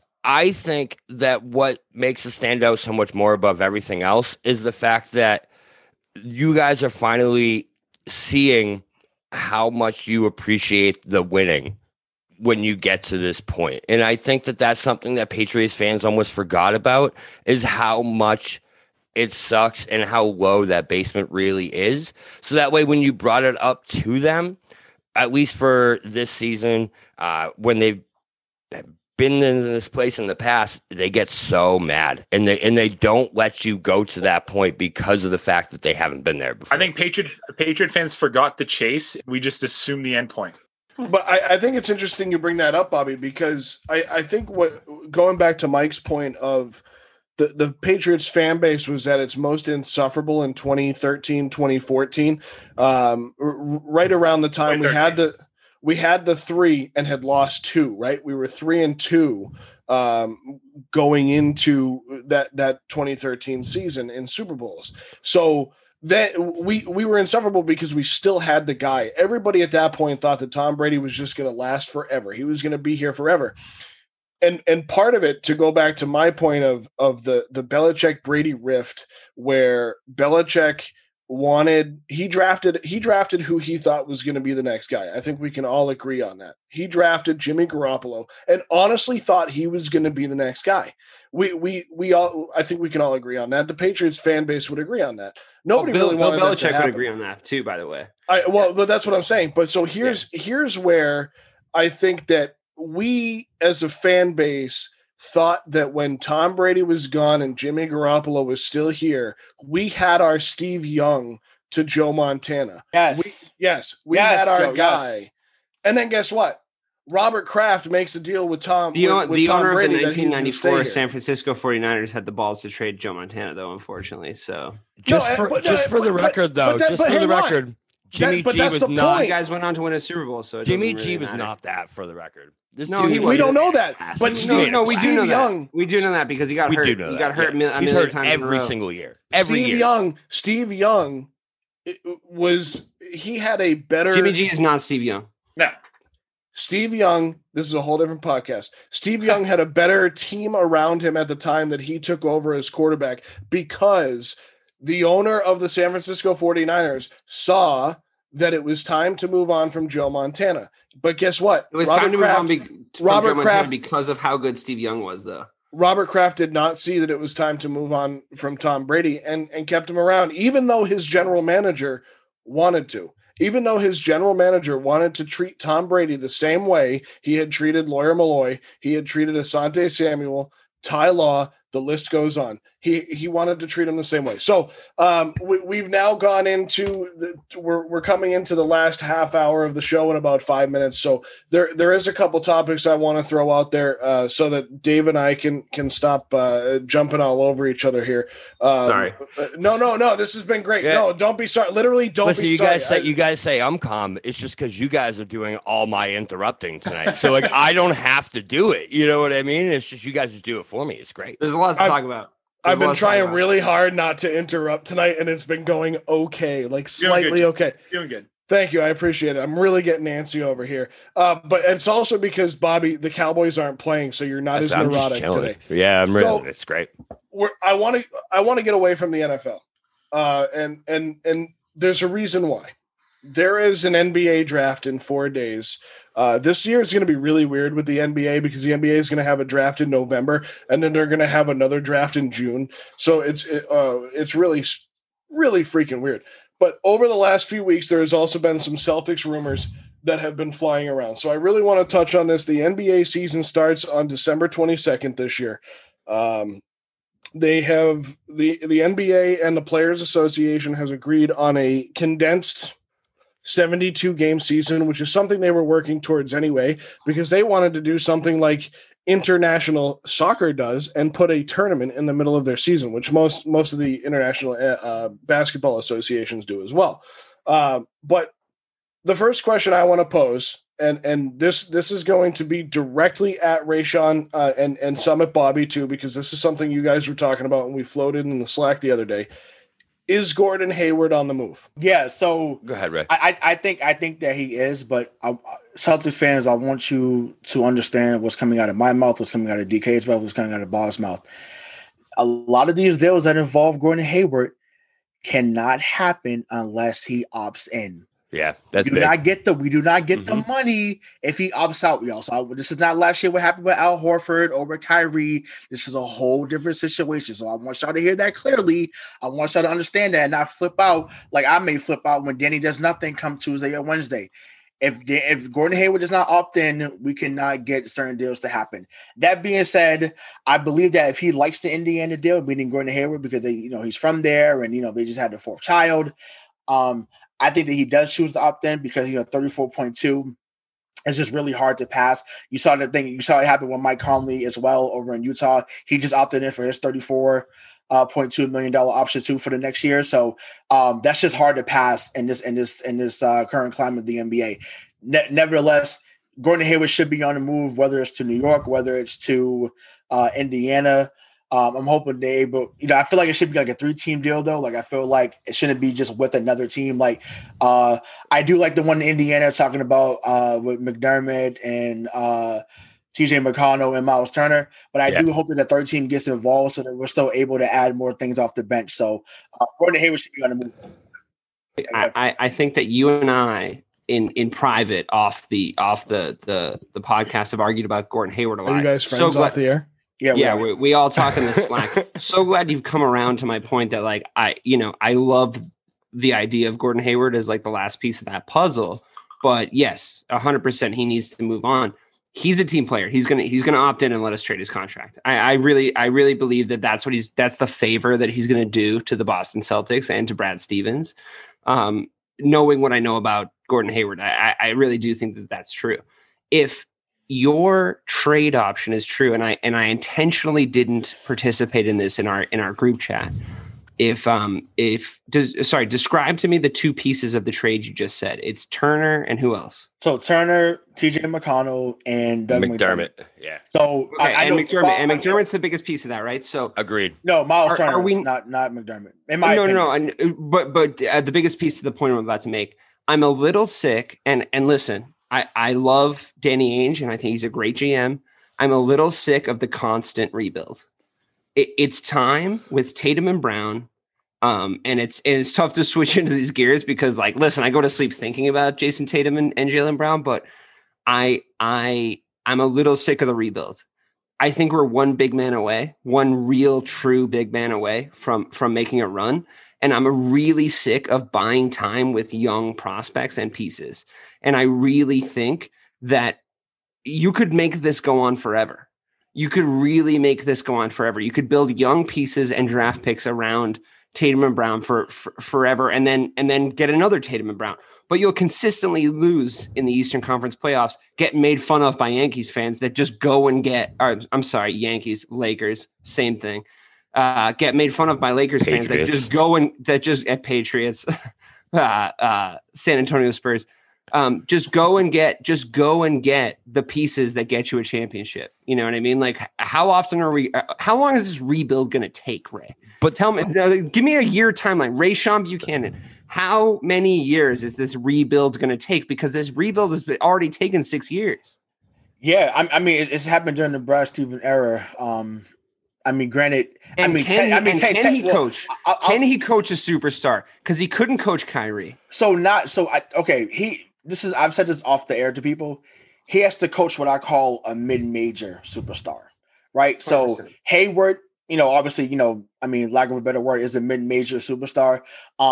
Tatum and Brown, because they're mild-mannered, are mid-major type superstars. So I think that's why they're on the team. And we talked a little bit about that with Josue Pavone. That could be in the show notes as well. But Josue talked about how Jaylen Brown was really a Brad guy, right? And I knew nothing about Jaylen coming out of California because I really didn't watch the Pac-12. And you knew he was a freak athlete with. I knew he was a freak athlete. He was Jeff Green 2.0 coming out of college. Right, but that's unfair at this point. But at this point, yes, coming out of college, though. Yeah, but that's what pissed that. But to your point, Bobby, that's what pissed me off that he would have been compared to Jeff Green because Jeff Green was because he kind of looks like him. No, not even that. They have athletic ability. Builds. He can't shoot when he came out of college. No, but Jeff Green is not the athlete that Jaylen Brown is. No, he's not. But it's not even that. It's Jeff Green was always comfortable with being very good. And if that was the case, I didn't want Jaylen Brown to be in that mode of someone who was just comfortable being very good. Now, Jaylen Brown has taken increments in his game every year, and that's what has put him in that fringe all-star category. And eventually I would gamble on JB personally. So I would honestly gamble on JB before I would gamble on Tatum. Now, listen, I'm not the GM of the Boston Celtics, but from what I've seen, attitude-wise from those two guys, Jaylen Brown is a winner. He's a try-hard guy till the whistle. Tatum, the things that make me mad about Jason Tatum are not his technical ability. He's a great shooter. He's clutch. We know that. Like he went and did the Kobe thing. Like I really hate that we let a Laker anywhere near our best prospect. That killed him that entire season.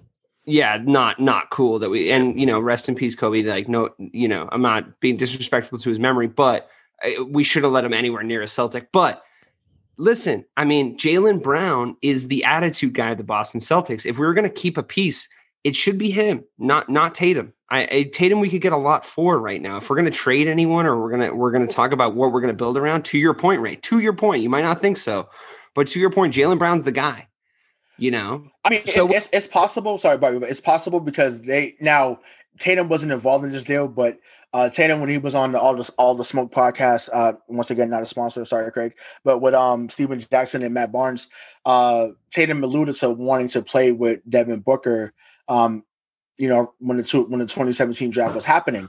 Great. So, those are going to be really great regular season highlights that don't result in a championship, and I'm not interested. No, right. But Devin Booker, I don't know, because there's another guy that was also drafted at 13 that turned out to be great too. Shout out to Kobe. But Devin Booker can ball. That guy is 26, 6 and 5 on a regular basis.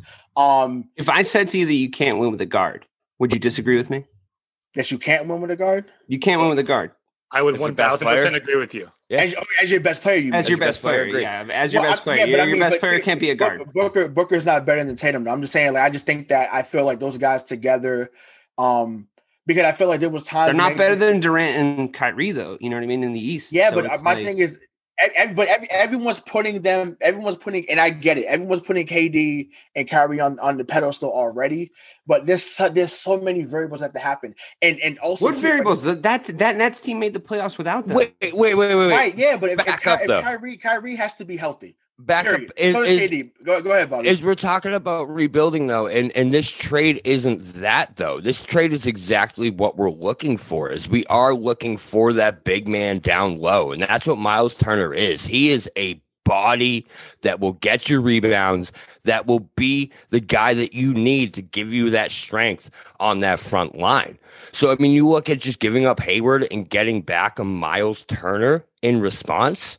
That is a deal that brings this team to that next spot that we're looking for. We're not looking to rebuild with that deal. But think the mid-major point that Ray made. You know what I mean? It's like, all right, does Miles Turner not just make us consistently more average? No, he doesn't. He doesn't. He's an Al Horford. He's an Al Horford with attitude. Is what Miles Turner's is, though. We're missing a winning piece. We're not missing a consistent big man. We're missing a big man that can win you a game.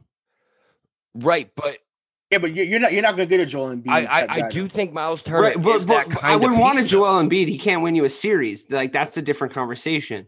But you know who I would love? I would love a Karl Anthony Towns. I would love a KAT. But to do that is you need to be able to retool. Exactly, you're giving up a big piece to do those, though. If you want to stick with this core, a deal like that Miles Turner trade. I'm not saying stick with this core. I'm saying move Tatum. You want to? So you really want? You're drunk. No, I'm not. I'm not moving. No, I actually legitimately am drunk. But like, move Tatum. No, I'm serious. Move Tatum. Move Tatum. That's not. Yeah, dude, bro, I'm telling you. Just so everyone knows, what was the thing being that drunk, we were mad about? Hang on, being drunk is not a sponsor. What was the thing that we were mad about in that series? He hasn't stepped up, guys. Like, right, but I'm not Tatum and Brown. Those. Yeah, I don't think we're at that point yet. Yeah, we're not at that point yet. We're not at that point. That's what I'm saying. How long are we going to rebuild for? Like, make. But we're not. But we're not rebuilding. Is where we're 2 trying games away from going to the finals. Right, we're trying to take a team. We've always been 2 games away from going to the finals. How long are we going to be Eastern Conference? Since also Doc Rivers was here. That's right. Right, but the thing is, but they made the final. Sorry, but the thing is last year. But look at that team and what they were missing. That team isn't a blow it up type of team. This isn't the Dallas Cowboys who were average every single year. Is Jason Tatum is Jason? Are you telling me that you know for a fact that Jason Tatum is the kind of winner that he can be the best player on a championship team? I know. I don't. I think he is. Yes, absolutely. Yeah. Let me take. Hang on. Let me take this and let's frame it this way. Okay, Dave is under the impression that it's a rebuild, right? Not a rebuild. It's been under construction for too long. So you're saying it's under construction for too long, and Rayshawn and Bobby are the obvious of we're 2 games away from the NBA Finals all the time, right? We're always 2 games away from the NBA Finals. So this Wednesday, November 18th at 8 p.m. is the 2020 NBA Draft. The Boston Celtics have pick number 14, pick number 26, number 30. Hang on, pick number right now. Pick number 30 and pick number 47. So, as Dave said, they've been under construction for too long, and I'm going to go to you guys and say I think that they understand that. I think that Trader Danny and Brad understand that. So, if we've talked about the Gordon Hayward trade. Those 4 picks. Let's go with Dave's narrative. They're not going to use them. What do they do with them? I think that they should. I mean, I'm just going to float a theory out here because I think you guys have the PhDs in basketball. I just have a master's. Would you like to trade up all those picks for the big man from USC? Hell yeah. I think you might have to move something else there. But that's cool.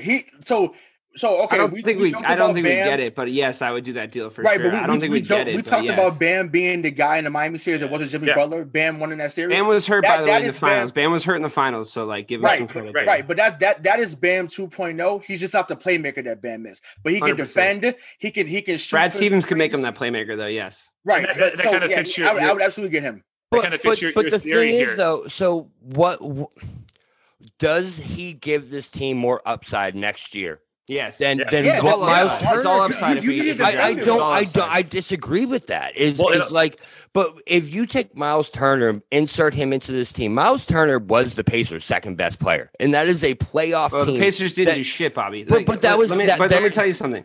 I'll just tell you this right now, and I'm going to put words in both of your mouths. If we draft those draft picks, if we draft, 14, 26, and 30 and 47. Okay, if we draft those draft picks, I'm out on this Celtics team. I agree. I think, and so are you guys, by the way. So are you guys. Take those picks, move them, and bring in a Miles Turner in another secondary. But that is just you're just increasing the averageness. I disagree completely. Miles Turner is an all-star power forward center. And you guys are completely. We already had Al Horford, Bobby. That's not the piece we're missing. But so you're saying you bring in another young guy who you have to sit there and develop and turn into exactly what Miles Turner already is. I'm gonna make it real simple. We don't need a playmaking big man. We need a rebounder and a board crasher. And that's what we've been missing for the past 7 seasons. Miles Turner is 14 and 12 every single season. But that's not how he fits into a Brad Stevens offense, Bobby. You know that. You know that he's going to look like a mitigated version of Al Horford. He's going to go early, and he's going to pass early, and he's going to make plays like simply in the pocket, right? Like that's what's going to happen. What we need is a athletic, the Time Lord ceiling is what we're looking for. Well, that's what that kid out of USC, he has that. Exactly. I'd rather gamble on that. Right. Then yes. But the kid we also talked about with Josue, Bobby, Precious Achiuwa out of Memphis, who was James Wiseman's teammate. Precious Achiuwa could jump out the building. Like that dude is an NBA defender right now.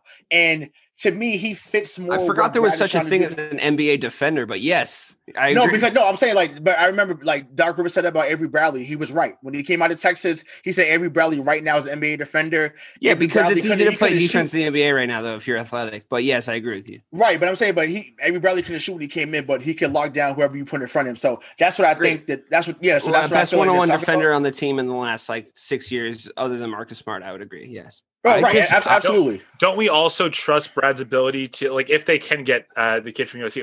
Is it Onyeka Okongwu? I don't know the Okongwu, yeah. Mm-hmm. If they can get him, don't we trust Brad's ability to develop him to be? I honestly don't know. He got out coached in that last series. Brad got out coached in that last series, so I'm really not sure. Well, not for big men as much. He's really great with guards. Like he's phenomenal with point guards. He can't win with guards, so I don't care about that. I want to add to the point that you made about the rebuild, right? Because I think this gets lost in translation because of how it happened. So in 2017, obviously, we trade for Kyrie. Hayward comes, and then you got Al Horford the year before. I really think that in 2017, Danny Ainge really did push all the chips to the table and said, "Okay, I want to win with Kyrie.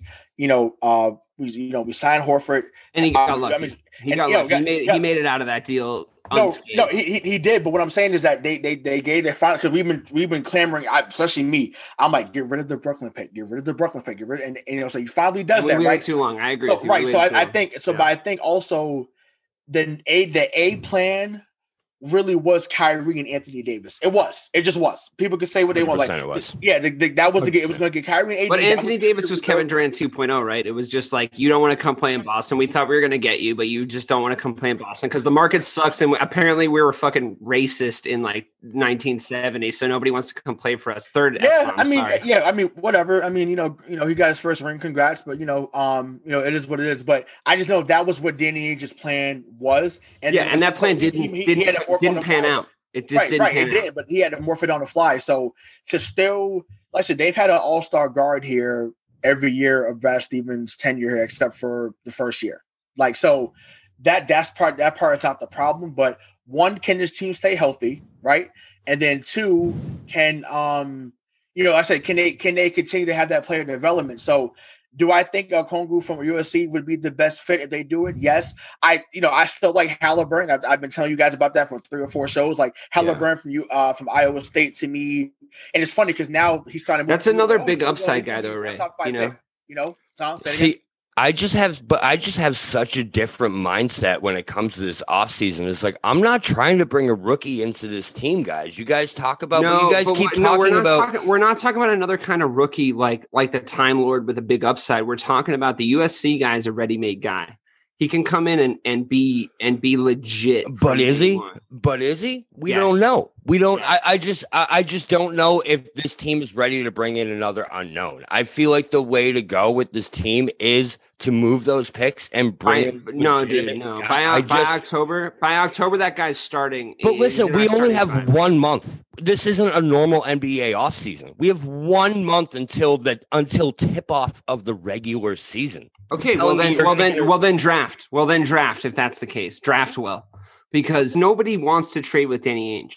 So what we have here is we have an opportunity to draft the biggest upside big man of the entirety of this rebuild process. And if you go with this dude from USC, barring injury, he has the potential to be our starting five, at the 5 spot by October. You know what I mean? Like he could be a playoff 39 to 43 minute guy by October.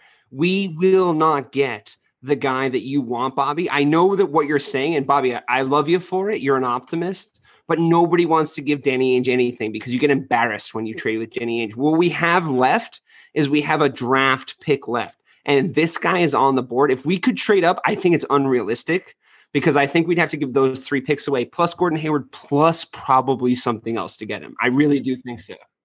Probably. Well, Marcus Smart, I'm okay with because perimeter defenders apparently are not as important as we thought.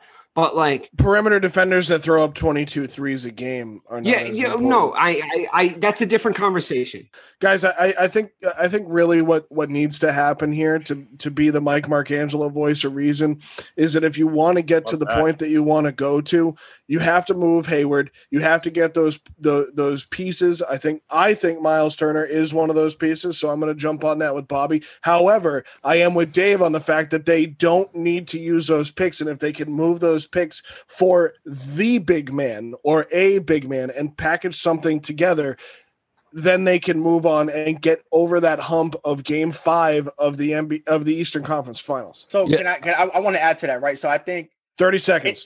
Okay, cool. So go, right? So go. Can I get 32? No, you get 30 as well. Right. And in a perfect setting, like I would want the guy from USC and Miles Turner.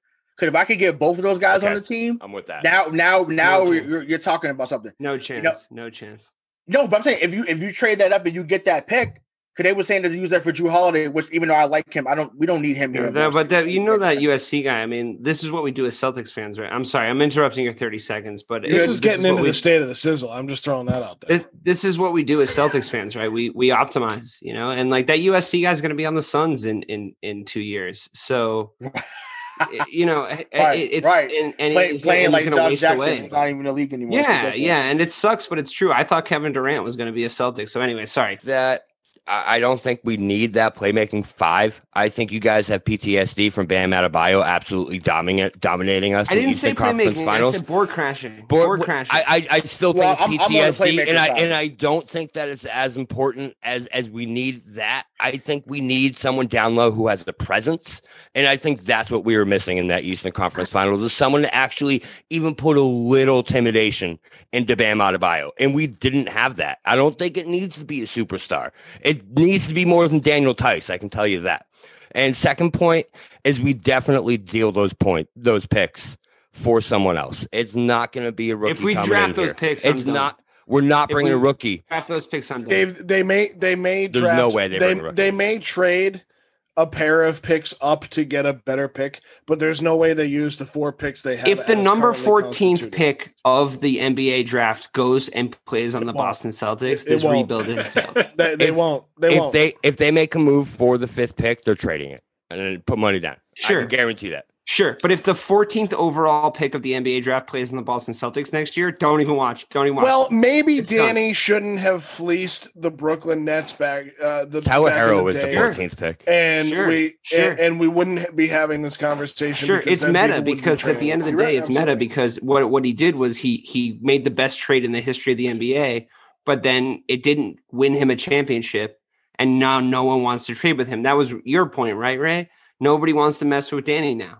Right, yeah. So what I'm saying is, you can't fleece them, it's a problem. You can't, because nobody wants to be on the other end of a Danny pick. You know what you need to do now? You need to draft. You need to make the best possible pick in the draft. And I think Danny knows that. I really do. And I think if he gets us a good big man, I've been saying for months. I'm gonna say 3 guys, and I'll give it to Joe. We're a big man away from a championship. That is our problem, right? On this note, we need to have an NBA show. Yeah, we do. 3 guys, and then we got to move on. All right, so 3 guys. So Precious Achiuwa, Tyrell Terry from Stanford University, and then Jaden Smith from Maryland. Those 3 guys. Think about those 3 guys. They might draft at 14, 26, and 30 if they don't move them.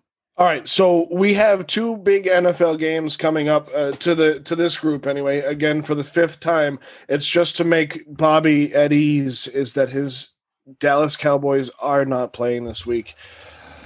Deep breath for Bob Kelly. But guess who is playing tonight? The New England Patriots against the Baltimore Ravens. And tomorrow night, it's Dave's Bears against the Minnesota Vikings. I can tell you one of those teams has a better chance of winning their game. And Dave, tell me why it's the Bears. It's actually not the Bears, Joe. Unfortunately. The Bears are going to. It's definitely the Bears. The Bears are going to beat the Vikings. Okay, yes, of course they have a better chance of winning their game than the Cowboys, but of the Patriots. Same at this point. Same at this point, but like I said to you guys a few weeks ago when I couldn't make the show, weirdly with a winning record of 5-1, I was out on Matt Nagy, and the reason why is because I think he's a coward.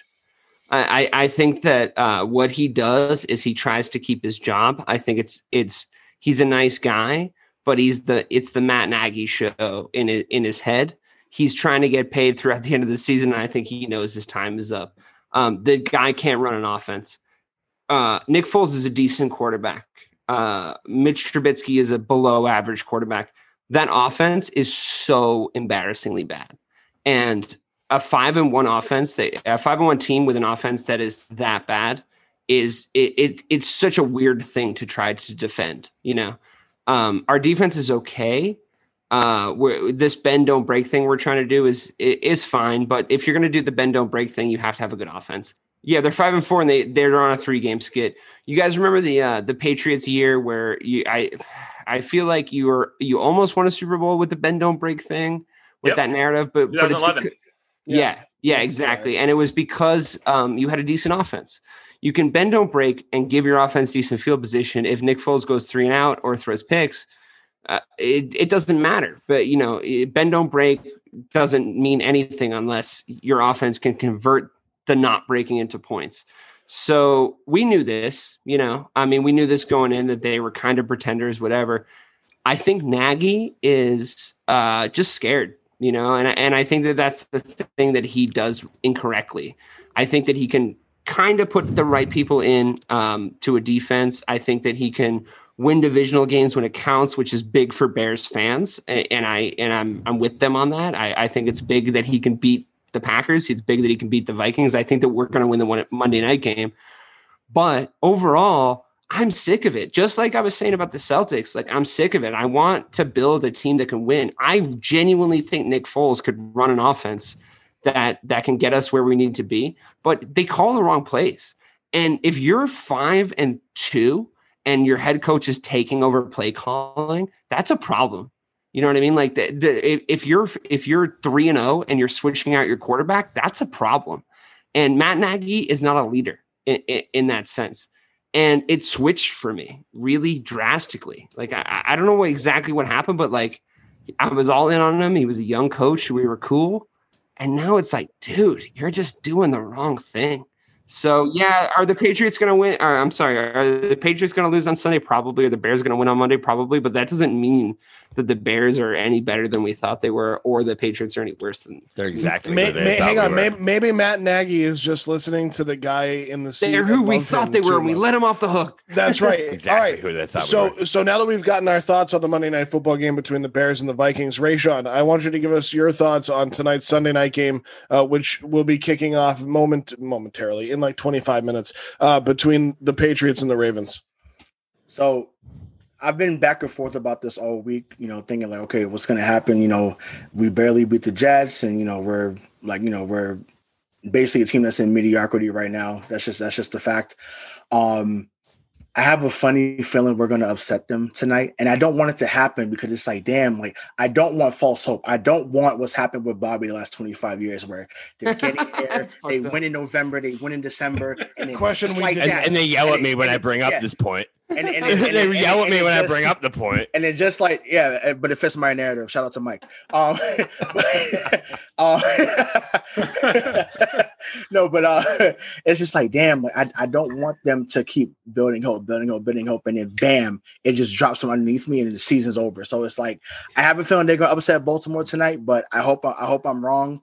But yeah, I mean, whatever, have it on the record. Patriots win 24-21. It also really hurts. It also really hurts our predictions, Ray, if the Patriots upset the Ravens tonight. So, right, exactly, right. Mike, go ahead. Here's what I'm going to tell you: either the Patriots are going to get their absolute asses kicked, and it's going to be like it will be like a 30-point blowout, or they're going to win.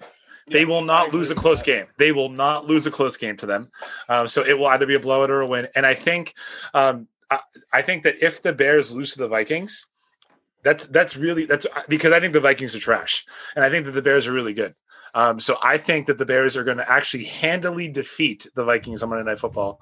But I think either way, like if the Patriots beat the Ravens, I'm going to tell you at 4-5, I don't feel any better about them. So like it'll be a great win, and I don't really like the Ravens. Same thing. Yeah, Good point. But I think like. It will not be a close loss. That's what I'm going to say. It's going to be a blowout if we lose. I have to say, as just to interject at the end here, Joe. Like, and I know we're running out of time. The Bears are the Steelers light, and I think that we really did a bad. We really should have talked about the Pittsburgh Steelers. Well, hang on a second. We can do whatever the hell we want. Wait a second. Do I get to talk about those games? What games? You hate the Patriots. Wait. I have. We do a 2-hour show once a month on a Sunday, and that's what we do. Now, had everyone Dave else and I not points about the games, that's true. Craig didn't, and I didn't really say much about it. All I'm gonna say is I really think the Bears would be a problem in this NFL if they had any offense whatsoever. That's very complimentary, but they don't have any offense. Right. And the problem is, and the problem actually isn't even quarterback. The problem is we have good running backs, and they don't have an offensive line that's run blocking at all. So they just aren't. I have to interject this. The Steelers spanked the Bengals today. The Steelers are the favorite to win the Super Bowl now. We have to talk about the Steelers. We have to talk about them. It's so important. But the Bengals are 2-5-1. But it doesn't make a difference. No. But it's the same thing as the Giants beating the Eagles. You have to talk about it. Yes, it's not. The Steelers are 9-0, Joe. No, I understand that, but what I'm saying is, if you want to put more weight on a divisional game, I'm agreeing with you. I'm just going to it in a roundabout All right, way. well then, fair enough. All right, Dave, you've been very angry for the last hour and 57 minutes. No, but I'm agreeing with you. If we're going to it in a roundabout way, the Steelers just beat a divisional opponent with a very good rookie quarterback and a head coach that I've actually underestimated. Though they're not very good, Bobby called it. Bobby called it the Bengals are decent. He did.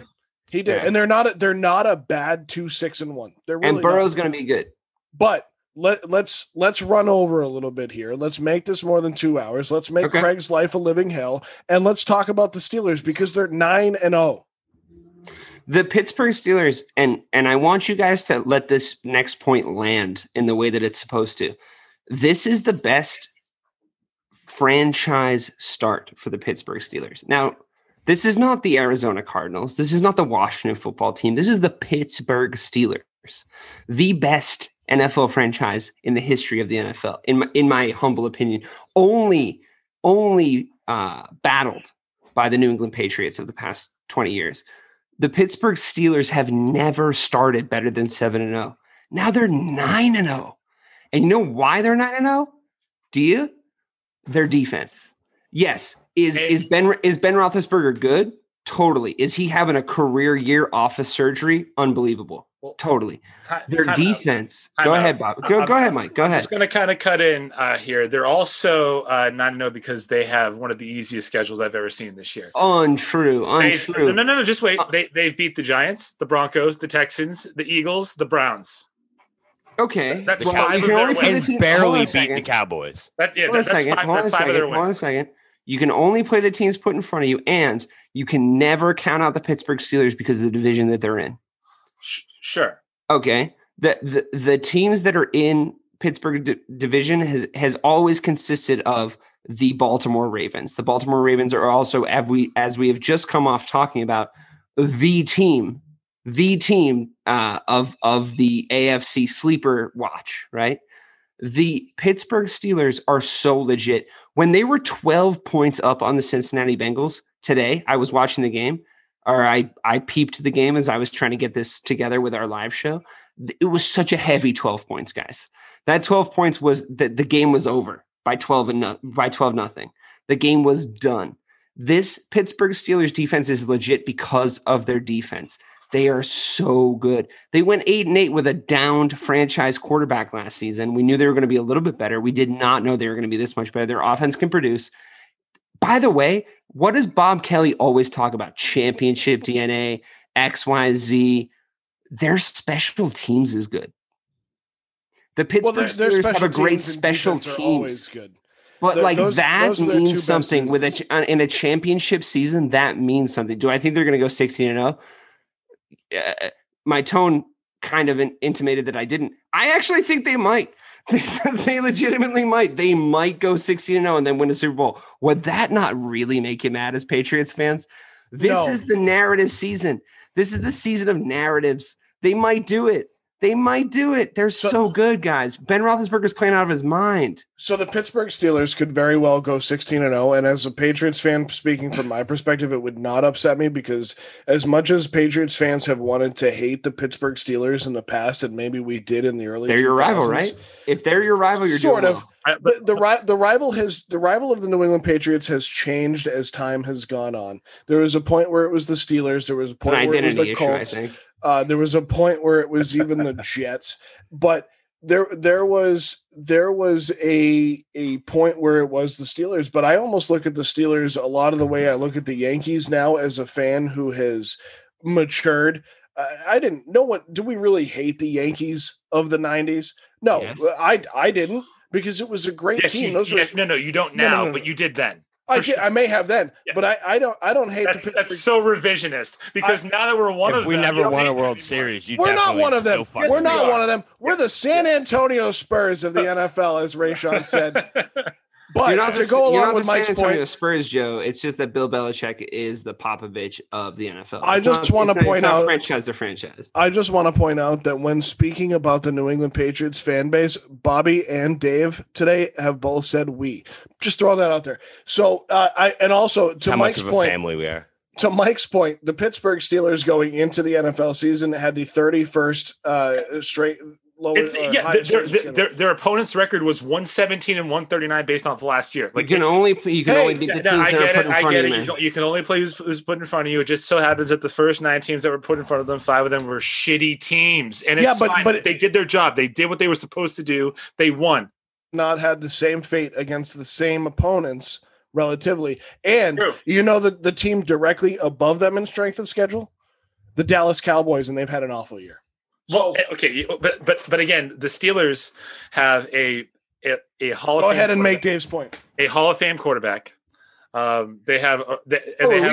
Are we deciding that Ben Roethlisberger's in the Hall of Fame? He's won 2 Super Bowl. Yeah, 2 Super Bowls. It's just like super problematic though. But I guess we won't go. No, he's above the other. He's above the other 2 we talked about last week. In the Hall of Fame, in the Hall on his way to the bathroom, both. Also, maybe we can just take the Hall of Fame thing away from him because of like the things that he's done. But like also, by the way. Best career year of Ben Roethlisberger in the NFL this year so far. He's playing out of his mind right now. But anyway, he's awful as a person, so I hate him. But he is awful. They have a Hall of Fame quarterback. That place is a wide receiver factory. I don't know what they do, but they just always have good wide receivers. It's a good franchise. They draft well. They coach well. I mean, so I think I would love if the Steelers listen.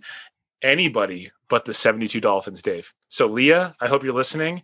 I hope you guys go 19-0 because I never want to hear about Mercury Morris ever and pulling into the house ever again. So do it. I hope wouldn't it be great? Wouldn't it be great if we had this as Patriots fans? Like, think about this for all the Patriots fans watching and listening. Wouldn't it be phenomenal if the Pittsburgh Steelers went 16-0 and the New York Jets went 0-16 in the same season? That part, yes. In the first year that Tom Brady left New England and the Tampa Bay Buccaneers could win a Super Bowl. As a Patriots fan, if it's going to be anyone, it should be the Steelers because that's the franchise that's on the level of you guys. That's the franchise. Yeah, I am engaged to a Steelers fan, as you just called out, Mike. Yep. I've spent my entire life around Patriots fans. When I talk about the Bears, when Bobby talks about the Cowboys, it's a different thing. When Steelers fans and Patriots fans talk to each other, it's like pistols at dawn. It's like the end of Hamilton. You know what I mean? Like it's so serious. It's the tension. You could cut it with a knife. Those are the 2 best franchises of the past 20 years. The fact that you're calling out that it would be great if it was the Steelers above anyone else. Really, you should tell that to the identity of your franchise because, as we talked about earlier. Oh, I'm just saying the Steelers and the Jets going 16-0 in the same season. Well, I just think that the Steelers are probably like the model franchise of the NFL, right? They've been relevant for every decade since the 70s. They really they really have not sucked. And like Mike Tomlin almost got them to the playoffs last year without Ben Roethlisberger. They went. What's your opinion, Mike? Honestly, what's your opinion of Mike Tomlin as a head coach? Say it out loud from the bottom of your heart. Do you think he's a good head coach or not? Yes. Gun to my head, yes. I think he's. I don't know what he's. Would you have said the same thing 2 years ago? Yeah. But here's the thing. Like, I don't know. But Ray, I can see in his face. Ray has something to say about that. I think Mike Tomlin can get players to play above their ability, but I don't know what he schemes. If that makes sense. Okay. Thank you. You redeemed yourself a little bit there. So he's a motivator and a leader of men, as people love to say now in sports media. Like he's a leader of men, but if you're saying I needed to put together X's and O's, I'm not worried about Mike Tomlin. That's why every time they came to Pittsburgh, when Pittsburgh came to New England under his tenure, and when it's mattered, they got smacked. So that's the thing. Is he you're basing it off of recent history, though. He's getting better and better as years go on. I'm basing off what I've saw. No, you know that, but you asked what you said that 2 years ago. I'm asking that because when we played him in the AFC Championship games. When Antonio Brown was out there making Facebook Live videos instead of, talking about what are we going to do next week, they came into New England, Brady gets the flea flicker, throws it to Chris Hogan, and that was the end of their season. So, we go back to, that was Bill Cowher era, but we can go back to Bill Cowher's era. They have not been New England when it's mattered. Period. Guys, here's why the great motivator Steelers, as a Patriots fan, this is about to come out of my mouth. Here's why. Since the Patriots became a franchise in 1960, November 2nd, 1959, but who's counting? Since the day they became a franchise, the Pittsburgh Steelers, regardless, the Patriots would have to win a 7th Super Bowl to be considered the best franchise in NFL history, because the Pittsburgh Steelers are the best franchise in NFL history. And what goes to show that is kind of back to what Rayshawn just said, but in another way. Sure, they haven't been able to beat the Patriots when it matters in the last 20 years. You guys do realize that they have the shortest head coaching list in the history of the NFL, right? Yeah. They have had 3 head coaches since 1969, and all of them are above 500 in not only the regular season, but also the playoffs. Yeah. Honestly, if we're saying anyone's the San Antonio Spurs of the NFL, it's the Pittsburgh Steelers. But that's a fair comparison, because I don't think anybody hates the San Antonio Spurs, where people actually hate the New York Yankees and the New England Mavericks Patriots. fans do, but yeah, sure. I also think, to your point, DK, I think Steelers fans hates Patriot fans more than we hate them. Oh, I think that's true. Without a doubt, because I think new to the party, only because you're new to the party, I think. Give it a few more of this years. Identity issue that we were talking about earlier, No, Pittsburgh fans. It's true, Dave, because I hated the Colts. Hated them. Yeah. I don't, because they were your rival, but not because of the franchise, because Peyton Manning v. Tom Brady was the rival, though. But I don't hate Pittsburgh. Like I said on an earlier episode. You respect him, though. That's why. Cordell Stewart was my guy. Slash was my guy. I love the number buzz. 10 jersey. Personally, for me, I love Tommy Maddox. I thought the buzz was something. Tommy Maddox. Jeez. What a casual name drop there, Dave. I hated Terry Bradshaw, though, back when I was alive in the 70s. I think Steelers fans hate us more because they've always been at that elevation, right? They've always been there. Except for the 80s. Nobody was there but them. Except for the 80s. Was there but them, yeah. Except for the 80s, to be honest. But they've always been a perennial relevant franchise in the NFL, for better or for worse. And then out of nowhere, the Patriots became, like what you said earlier, they became the best over the last 20 years. So there was 100%. that tension from Steelers fans. For us, for the first part, the first 3 years, we were just happy to be there, right? It just so happened that we had to beat you twice to get there, or the Steelers fans. But after that, it was whatever. Well, I honestly think that Steelers fans respect the Bill Belichick, Tom Brady era as a team, but I think that their opinion is they really don't respect the franchise yet. Yeah, that's fair. I really think that if the Patriots are able to adjust and take a Cam Newton team, say, to the playoffs deep, to the AFC Championship game, take some sort of team that doesn't involve Tom Brady or somehow involves a new era of the Patriots, then you'll be on the radar of the Steelers fan base, if that's your point, What we're gonna do? We're gonna take that and just say that just shut up and host, right? So we've now touched on Leah's Steelers, and I think to that end, I think the invisible seventh member of the that's right.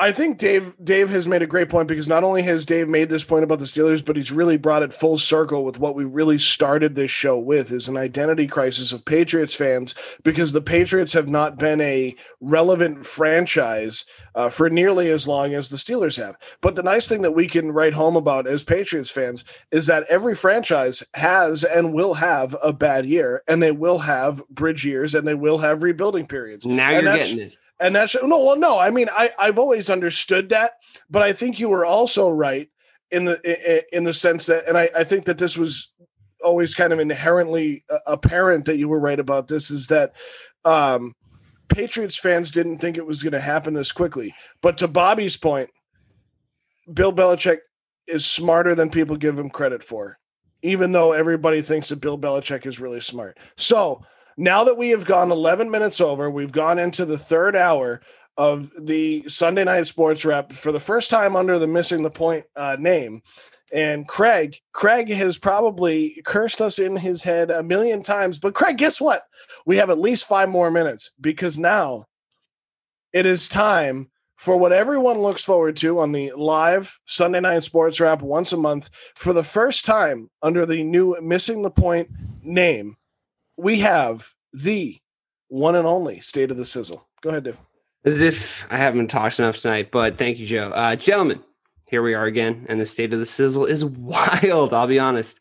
In the NFL, nobody is good, and everyone is good. In a wild 2020 with COVID, elections, murder hornets, etc., the craziest thing, it turns out, is sports. If sports are a reflection of the society in which we live, often retrospectively in the most inspirational way, see Jackie Robinson breaking the color barrier, Jim Abbott throwing a no-hitter with one hand, Lou Gehrig's farewell speech. It seems they are doing a wonderful job of smashing expectations here in the year of smashed expectations. The year of the Patriots being under 500, the year of the Steelers starting quarterback coming off a major surgery and setting a franchise winning record, the year of no fans was supposed to be the year of no fun, but it turns out that the catch rule fucked up America's game more than no fans, because the no fans league is wild. I love this sports restart, don't you? It's no consequences. The teams that were supposed to be good suck. The teams that were supposed to suck, Mike, the Lions, are shockingly okay / bang average, but so glad they're here. As I often say, sports are great. They make life a little easier to digest, a little milk after some pepper. And while they reflect what's going on in the world, they make things a little easier to live with. I'm happy to help with you, beautiful people, be a conduit to something that is good but isn't good, to something that matters but doesn't matter. Sports. Human nature is reflected in the pageantry and elegance of sports, and our personalities are reflected in how much we miss the point. If you're down with MTP, yeah, you know me. Welcome to the new era of life, liberty, and the pursuit of sports chat. The state of the sizzle is all relative. Thank you, and welcome to Missing the Point. Wow, way to put in every single one of the key phrases, Dave. You're right. Awesome. Brilliant. So, guys, we have finally reached the end of the Sunday Night Sports Wrap, and what a good way to go out with the state of the sizzle that we get only once a month now, that we used to get once a week back in the day. But we really do want to say thank you. As Dave just said, thank you to everybody for listening, following, being a part of the journey, from the olden days to the new days to now. We have so much engagement on social media. We have so much conversation between all of us, and it's been phenomenal. And Dave really summed it up there. And the sports of 2020 have really allowed us to have the exact conversations we just had tonight, which was very heated. And as always, Dave brings out the worst in all of us. So for the final thoughts of everybody, I would like to start this evening with, and I hope he prepared something, because I just saw him pull his mic closer to his face. But now in hour 3, Craig, give us your final thoughts and help us elongate this show as much as possible. Why would I want to do that? You guys have tortured me so far. You know how long it's actually not going to take me that long. I'm glad that the show has gone off as well as I knew it would. It's just important for everyone to remember that it's the exact same show. Nothing's going to change for us. We'll still be here every month on the second Sunday. New shows every week. We got quivers and the arrows ready to go. Nothing's changing unless one of you all quit and everything just falls apart. But we got plenty to come. Plenty to come for sure, and it's arrows in the quiver. Ray, go ahead with your final thought. Gosh, love you guys for real, man. No, thank you guys for those that have listened. If you've been on here so far, listened for this long, we say thank you. If you listen to later on in the week, we say thank you. Mike, you'll appreciate where I'm going with this, but this is another one for the good guys, and you're here to see the MTP. Love that. All right, Bobby Kelly, go right ahead. Didn't hate that at all. No. So I know it's been a quiet night for me, but I can't give more credit to these guys for taking all my fire, because you guys were on point tonight, and I want to point that out. You guys were on fire and killing it from moment one tonight. That was awesome. Second point is, I don't know if everyone just saw it, but DeAndre Hopkins just made the greatest game-winning catch I've ever seen. Oh, I'm sorry, my newest fantasy edition? I had a whole new end of the show point that I was going to make, but I watched that play, and I was like, that needs to be my final point. That was the best Hail Mary catch I've seen in a very long time. That was unreal. So Twitter exploded when that catch happened, and it's literally like you can't see anything else. Unreal catch. Mike, what are your final thoughts here tonight? So obviously, I echo everyone's sentiments. I think that everyone brought it tonight. It was awesome to see people that are not normally as fired up as they are tonight fired up. So that was great. My real final word though is this whole fake narrative that Doc Rivers was traded. He asked to be traded. He said he wanted to be here for a rebuild. DK, okay, and Rayshawn, just remember that he did not want to take part in it. He left. He asked to leave, and he didn't win a damn thing since. So thank you. It was a pleasure being around you guys this evening. So I just want to say that I don't think I've ever been on the defensive as much as I was tonight.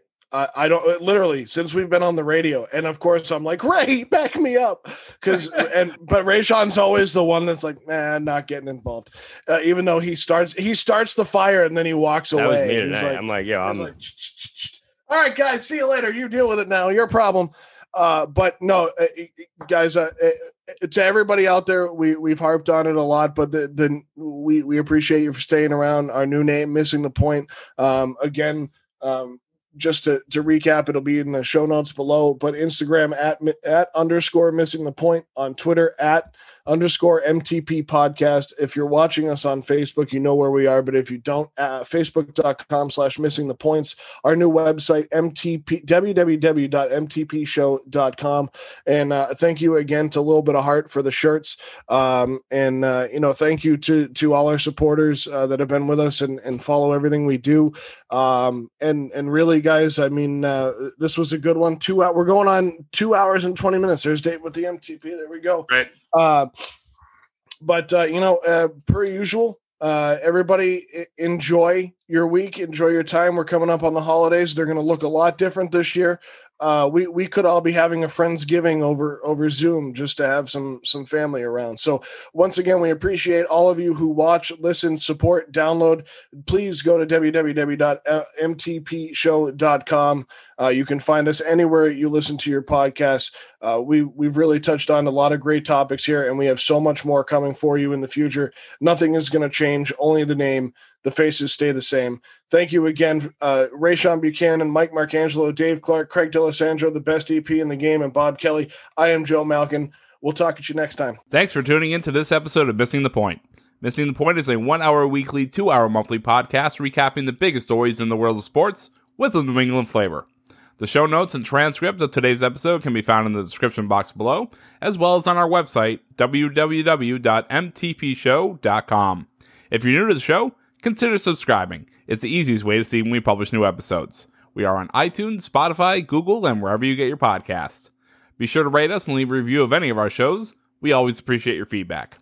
Also, be sure to follow us on all of our social medias. All of our links will be in the show notes. And be sure to check out our brand new website, www.mtpshow.com. That's mtpshow.com. For Missing the Point, I'm Craig D'Alessandro. We'll talk to you next time.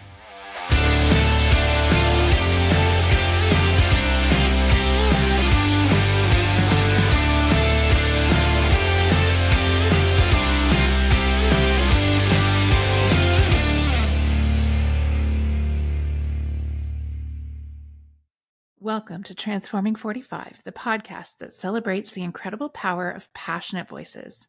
I'm your host, Lisa Boat. Join me in conversation with heart-led humans who share their deeply personal stories of transformation. Transforming 45 is here to uplift, connect, and remind you that it's never too late to write your next chapter. So get ready to be inspired, empowered, and transformed. Join me in this community where through powerful storytelling, we heal and reclaim our inherent magic.